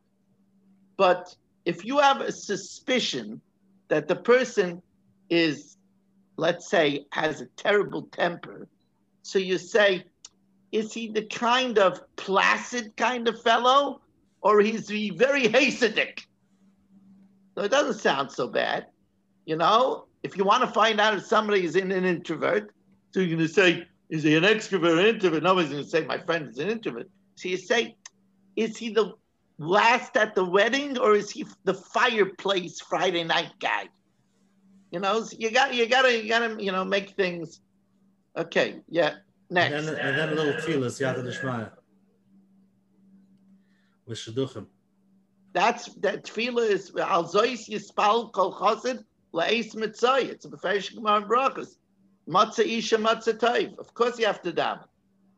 Some people say you should start davening already in the delivery room. All right, boys, let's do one more question. If there's another live one, I'm pending a live one, then we'll ask live. It's a very, very important question. We're married for over 20 years. Our marriage is okay, but we're just managing. I don't see where things can change. Basically, I'm in a situation of just accepting what my marriage is and what my spouse is. Is there a healthy approach, practically and spiritually? And if not, what should I do? How long are they married? 20 years. Oh, babies. Okay. So let me tell you like this. I'm going to tell you what my belief is in this area. First of all, could you ask, do they have children? I'm going to say yes, even though I don't know who this person is. I'm going to assume they have a bunch of children. Okay. You see, there's an interesting thing that when Yaakov had his confrontation with Esav, so Esav asked him an unusual question. They were lined up, you know, Leah had her kids, Rachel had her kids, Bilhah had her kids, Zilpah had her kids. So Esav said, Mi eilelach. Who are these to you? A weird question. What do you think? They were the bus drivers' kids? Yaakov answers also in a very interesting way. The children that Hashem graced your servant. So what was the give and take? So one of the Gedolei Admorim of yesteryear said, Mi Eila. Eila is the same letters as Leah. Mi Leah. Who is Leah to you? I was supposed to get Leah, Esav said. With two twins, Yaakov and Esav, and Rachel and Leah. The younger one was supposed to go to the younger one. The older one was supposed to go to the older one. Esav said, I was supposed to get Leah. Mi Leah. You stole my basherta. So what did Yaakov answer? If Leah was your basherta, do you think that I would have had 6 shvatim and Dinah from her? That's proof that she's my basher. People say, if there's such a thing as a basher, then why should you check out all these questions before dating? It's a basher. Basher is not for before. Before you have to make a shtam. Basher is for afterwards. If you have children, most of the time that means that it's your basher. And if it's your basher, then Hashem made it that you could be happy with your spouse. Because that's what Hashem did. He says, and 40 days before the Yetzirah of the Vlad, Hashem made an announcement, Bas Ploini LePloini. Now, the reason why it was 40 days before is because, you know, it's like you buy a computer, it says Intel inside. It was 40 days before because your missus was programmed in you to complement you. So every marriage with his children could work. Unfortunately, the Torah also says that sometimes it's Ezer and sometimes it's Kenegdai. Zacha nasa loy Ezer, loy zacha nasa Kenegdai. So I would tell somebody that's married 20 years and it's not, and who says it's not going to get any better, that I would say they should revise their opinion. That it's not so, that it's necessarily, I don't know, of course, this is such an open-ended conversation, I don't know what the issues are, but a lot of times a person, even married 20 years, could do things a different way and make things incredibly better. Now, it also could be that there's certain expectations that have to be lowered. It could also be that a person needs to themselves become happier in order to be happy in the marriage. A lot of times that's the case. So there's, this is a very open-ended discussion. It could be many, many different things. It could be that the spouse that they're married to needs somebody that understands why they're unhappy, because unhappy people hurt people. So they might need somebody to understand why they're unhappy. It could be that the spouse is not behaving properly in intimate areas in the marriage, and that is something which could impact on the entire marriage. So there's a lot of different elements that are possible. That's as much as I can answer, without knowing at all what the problem is. Did that help at all? Yeah, I got it. I want to know if there's any other COVID question. There's one more live question. I think it's a COVID question. I think then we'll go to closing after that. Okay, Rabbi Weiss? Does that work for you? Whatever, it's your show. Okay. I want to tell you that when I have an oilam asking, I don't stop until they stop asking. So. Okay, you're on. CP, you're on. Okay, hi. Thank you so much for the clarity. It was really an eye-opener about the COVID and everything. Sometimes I guess we do need that wake-up call. My question is only, you mentioned about social media, that because we have so much access to social media and we see that, people are saying this mask is nothing worth and so on and so forth. Actually, my perception was just the opposite. Like in the beginning of COVID, the people that had no access to social media were totally like in the dark and they had no idea of the severity of the situation, whereas people that had access to social media were the ones wearing the mask and social distancing and so on. So basically, I want to stop you and I want to say that you're absolutely correct about that. Right. You're absolutely insulated Hasidic communities that had no access, had no clue about the severity of the danger. You're right. Absolutely correct about that. Right. So that goes into different conversations. Yeah. That's why your leaders need to have social media. Well, 1 second. Let me go further. My comments about social media are based on something said by a Friedrich Belzer Rebbe. I'm not sure it was Shalom Belz or one of the Friedrich Belzer Rebbes. The Belzer Rebbe was against the newspapers. And I'm not talking about the secular newspapers. He was against the Torah newspapers. And the reason is that they became the Rosh Yeshivas of the women.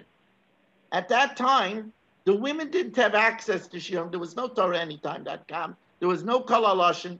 There were no workshops that were available online. Their rebbeim were the newspapers. And he did not want to give the opinion of the women into the hands of articulate writers. He wanted it to be in the hands of the Rabbonim, of the Shtat, of the Gedolei Rosh Hashiva and Admairim. And what's happening now with social media is that people all of a sudden think they're experts because they could research something on their own. They think that they know better than experts.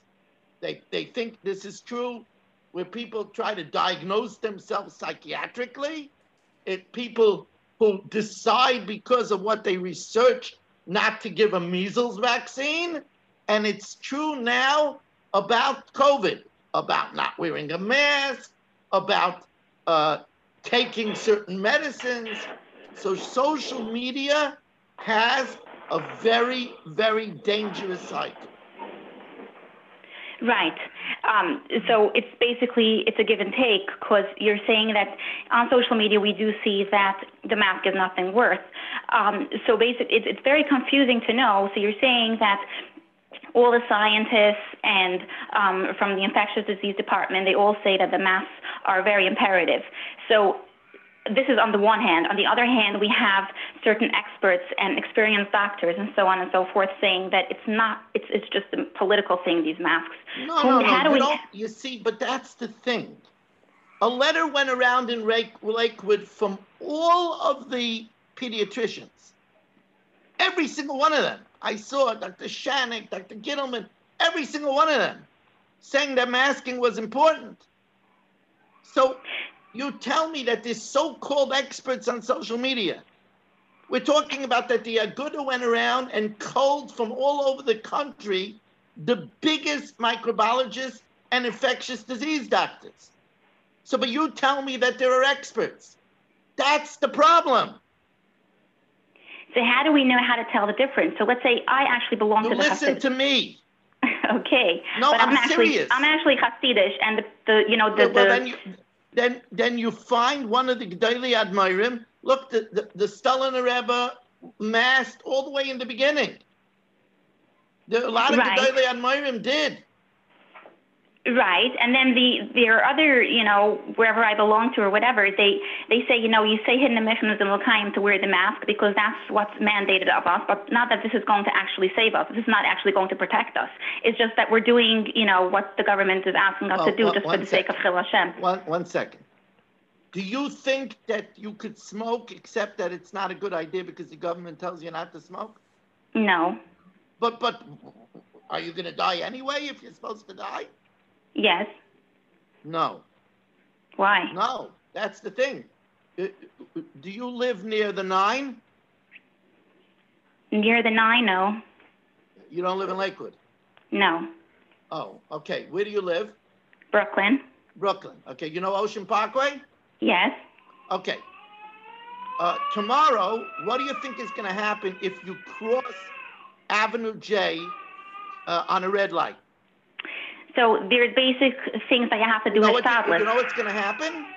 You're going to become a pancake. Not, you're going to become a pancake, right? Like in Aunt Jemima's, right? A pancake. Mm-hmm. Because there's proper hishtadlus. And proper hishtadlus during a time of Mageifa is to protect yourself from the Mageifa. And that's what I'm telling people.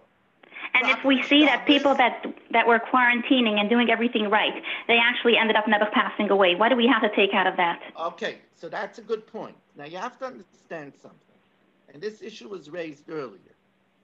A person could be as careful as they want to, but if their wife or their child or anybody else that had access to them wasn't careful, they're going to get infected. That's number one. But we're talking about people that were careful. They were in a home and live in homes. That's number one. Number two, when you're dealing with a small microbe that's not visible to the eye, unfortunately, and this is true, unfortunately, a person could be careful, but it could come in on a fruit. It could come anyway. That is an act of God. That there is a certain amount of act of God. And then there is a time when it's the person's case and Hashem chose for them to die through COVID. That is true. But that doesn't free us of the shtadlus of protecting ourselves. It's true that somebody might be very careful driver and wear seatbelts and not text, right? Right. And still get killed by a drunken driver. But that doesn't mean that he shouldn't wear a seatbelt. And that doesn't mean that he should text while driving. Right.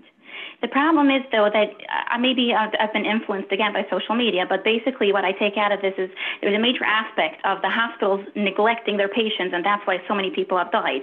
So why should I trust those people that have neglected those patients? Whoa, 1 second. Do you know how many people were saved? Yes, correct. That's so silly. This is the problem. That's so silly. Do you know how many of the people in the hospitals are risking their lives? Do you know, we have doctors and nurses that went in, and as soon as I have a radiologist in my shul, that as soon as he comes into his house, he strips, he runs into the shower, he disinfects himself because he doesn't want to bring the sickness to his family, but he's there on the front lines risking his life. We have somebody in our community, Dr. Kleiner, who's a nephrologist. He's already an older man, and he goes in there and he risks his life. You see, this is the problem. You would do yourself a favor and take a tanis from social media for a while. But then I wouldn't know the severity. But then I wouldn't know about the Zoom meeting, and I wouldn't be here. So but now that you know, you could take a tanis. I'm serious. I'm serious because you see, you're letting your mind be molded by social media. You're saying things that don't even make sense. But we heard firsthand cases of so many people that died not out of COVID, but out of thirst or hunger or neglect. Okay, so it's true that in the beginning days, the hospital staff was overwhelmed. Hatzalah told me stories. First of all, everybody was frightened. Right. They didn't know. There were reports coming out of Wuhan that the first responders were dying and they were being cremated. People didn't even want to, people were running scared. And during that time, it's true that some patients got neglected. But by and large, our health providers, our doctors, our nurses have been incredible. Incredible. You talk to Hatzalah, you'll find that they've been incredible. Okay, what's next? I think we just need to clarify with the social media, with the Hasidische Olam, they don't know how to eat this because they don't have social media. The question is, what's the eitzah for them? Okay, so there is a collective responsibility. Now, it's not for me, Pee Wee Weiss, it's not for me to pontificate, but there is a collective responsibility on the Manhige HaTzibur. You know, there's a reason why we say Dor Dor V'Darshav, Dor Dor Manhiga. Every generation and its Darshanim. Why? Because in certain generations, they talked about the Avodah Zarah of Baal Pa'ar. And in other generations, they talked about a Yefas Toya. And in other generations, they talked about going up to the Beis HaMikdash properly and bringing the right carbon up. In our generation, we need to talk about COVID. And we have to alert people to the danger. So that needs to be done. And it's not for me to tell Manhige Hasidus how to act, but I know Rav Asher Weiss is a Klosberger Chassid, and he's surely telling his people about what's going on. The Stoliner Rebbe surely told his people about what's going on, you know? So I know that there are Hasidic people that are doing that. I can't talk for all Hasidim. Okay, Rabbi Weiss, thank you for coming on. I'm going to go to closing. We're going to wrap up. If you want to, I want you to speak at the end if you have a few minutes.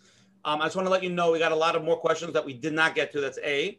And also, we did not touch Shalom Bayis Rabbi Weiss style. So I'm just letting you know. Okay, you know, so I could come on a different time. I just want to know, in the whole board of questions, is there any COVID question that we didn't touch?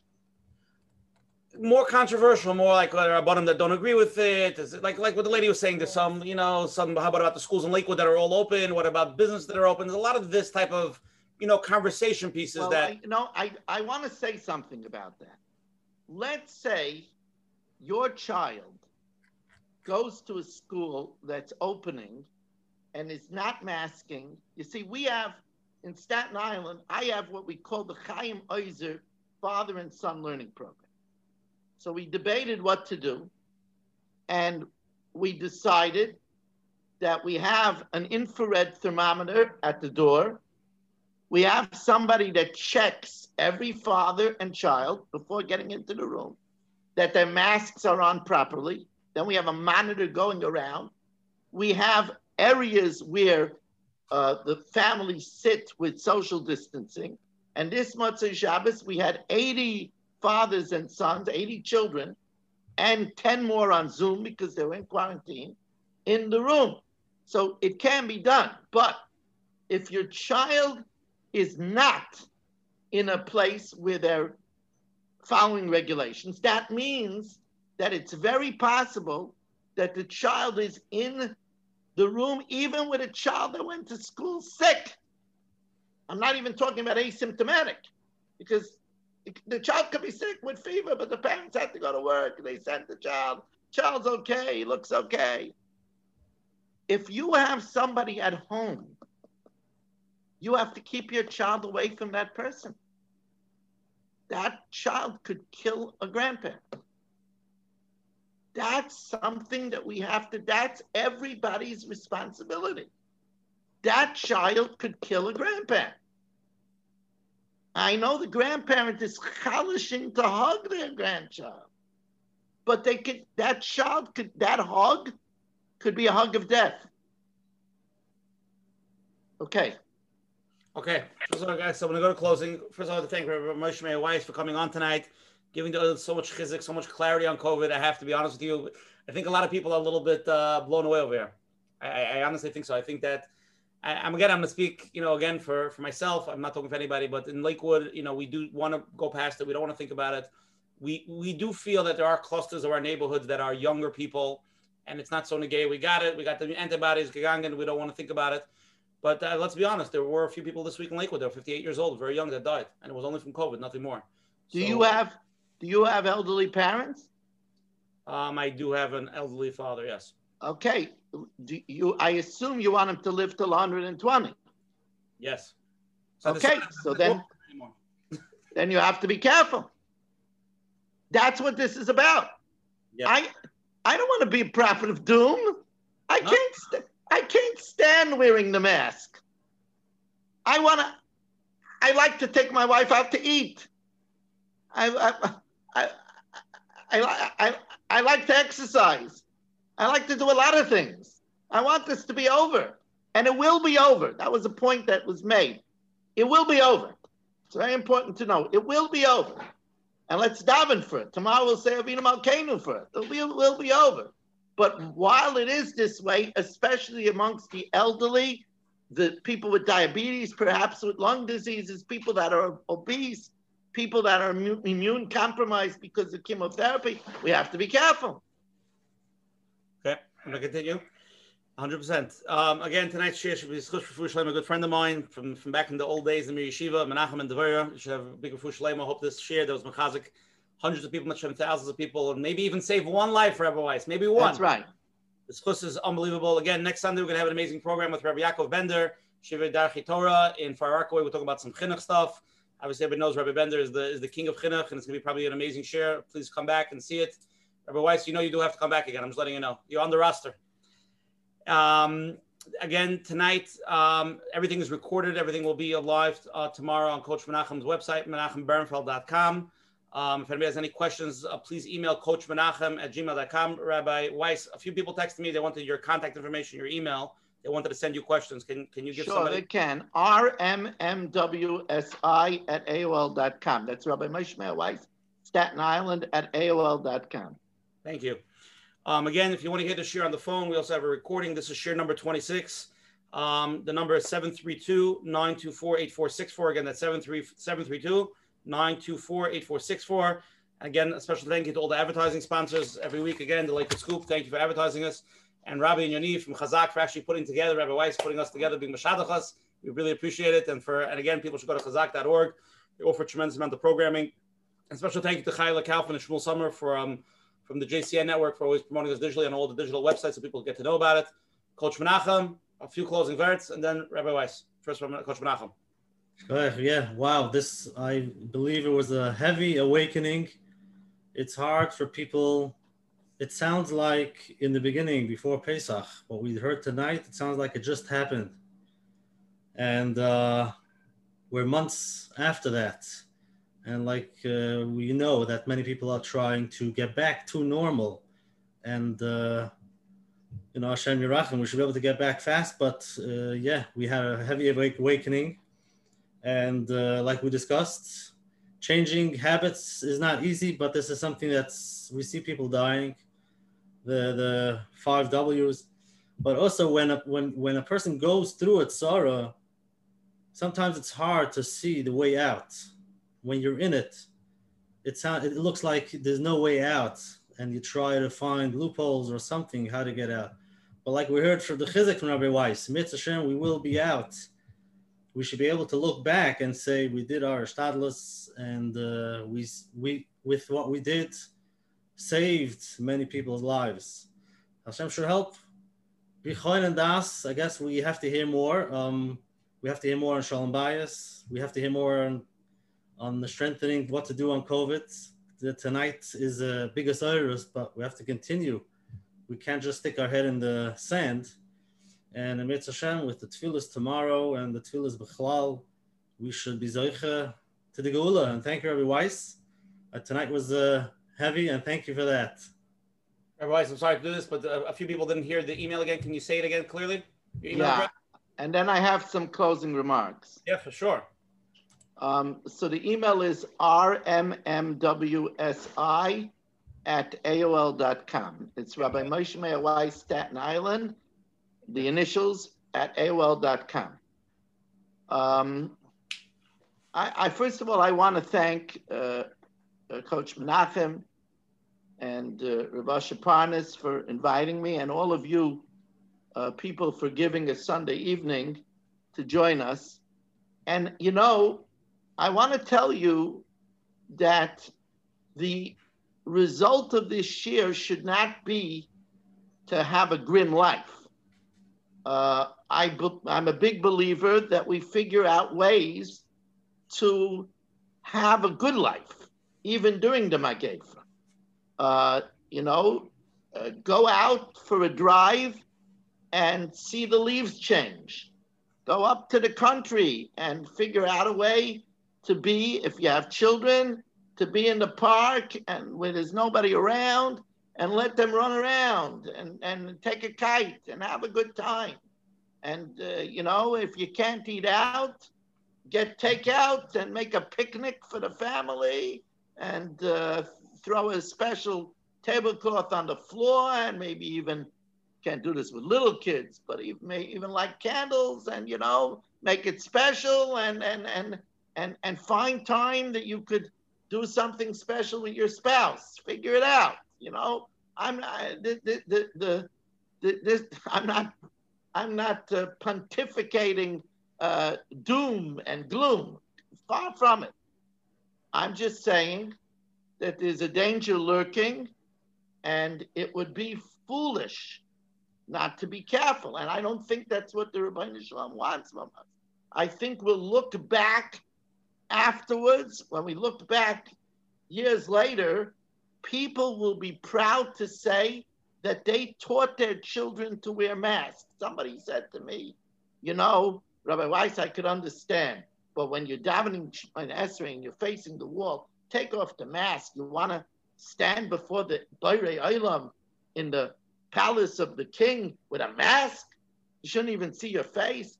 And I said, Adarabah, the Ribbono Shel Olam is proud of you that you're wearing a mask.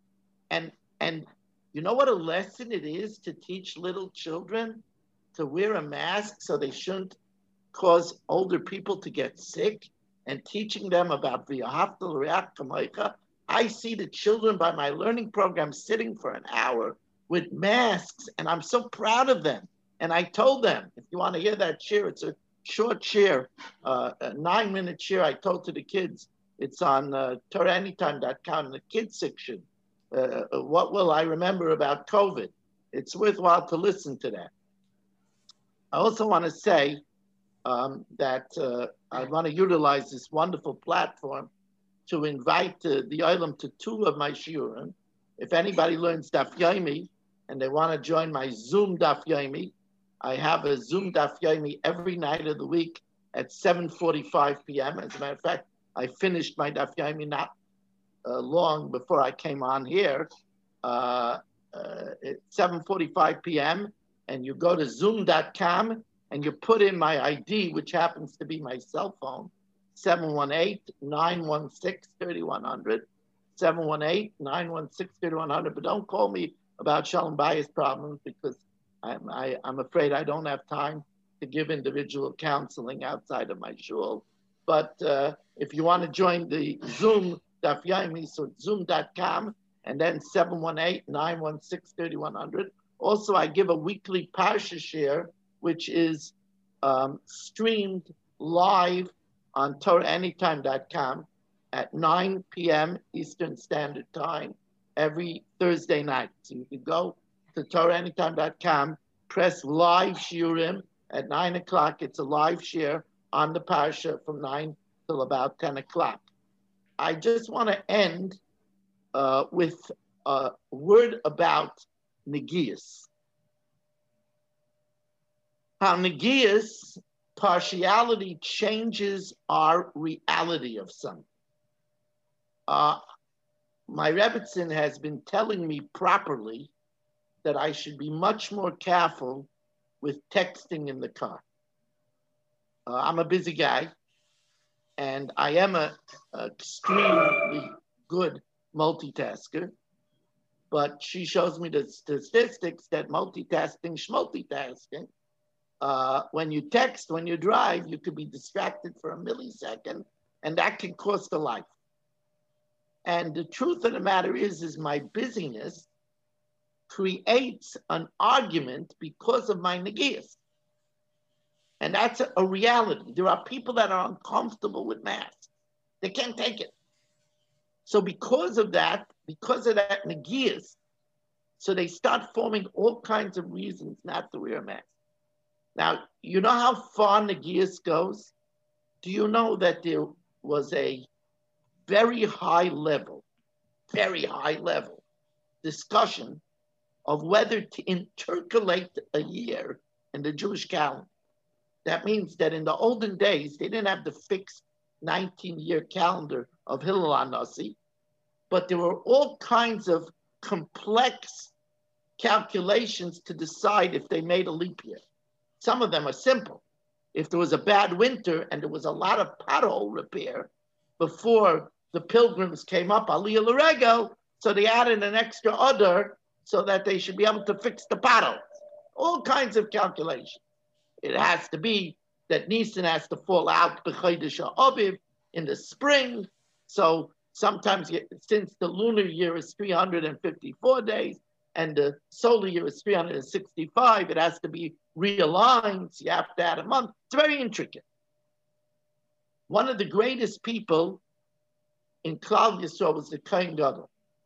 The Kohen Gadol was banned from sitting on this body that made the decision. You know why?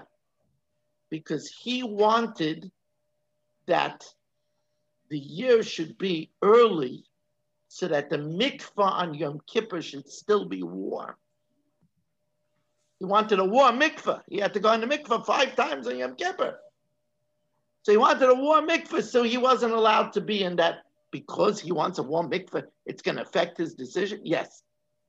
The king, the Melech Yisrael, wasn't allowed to be on that august body.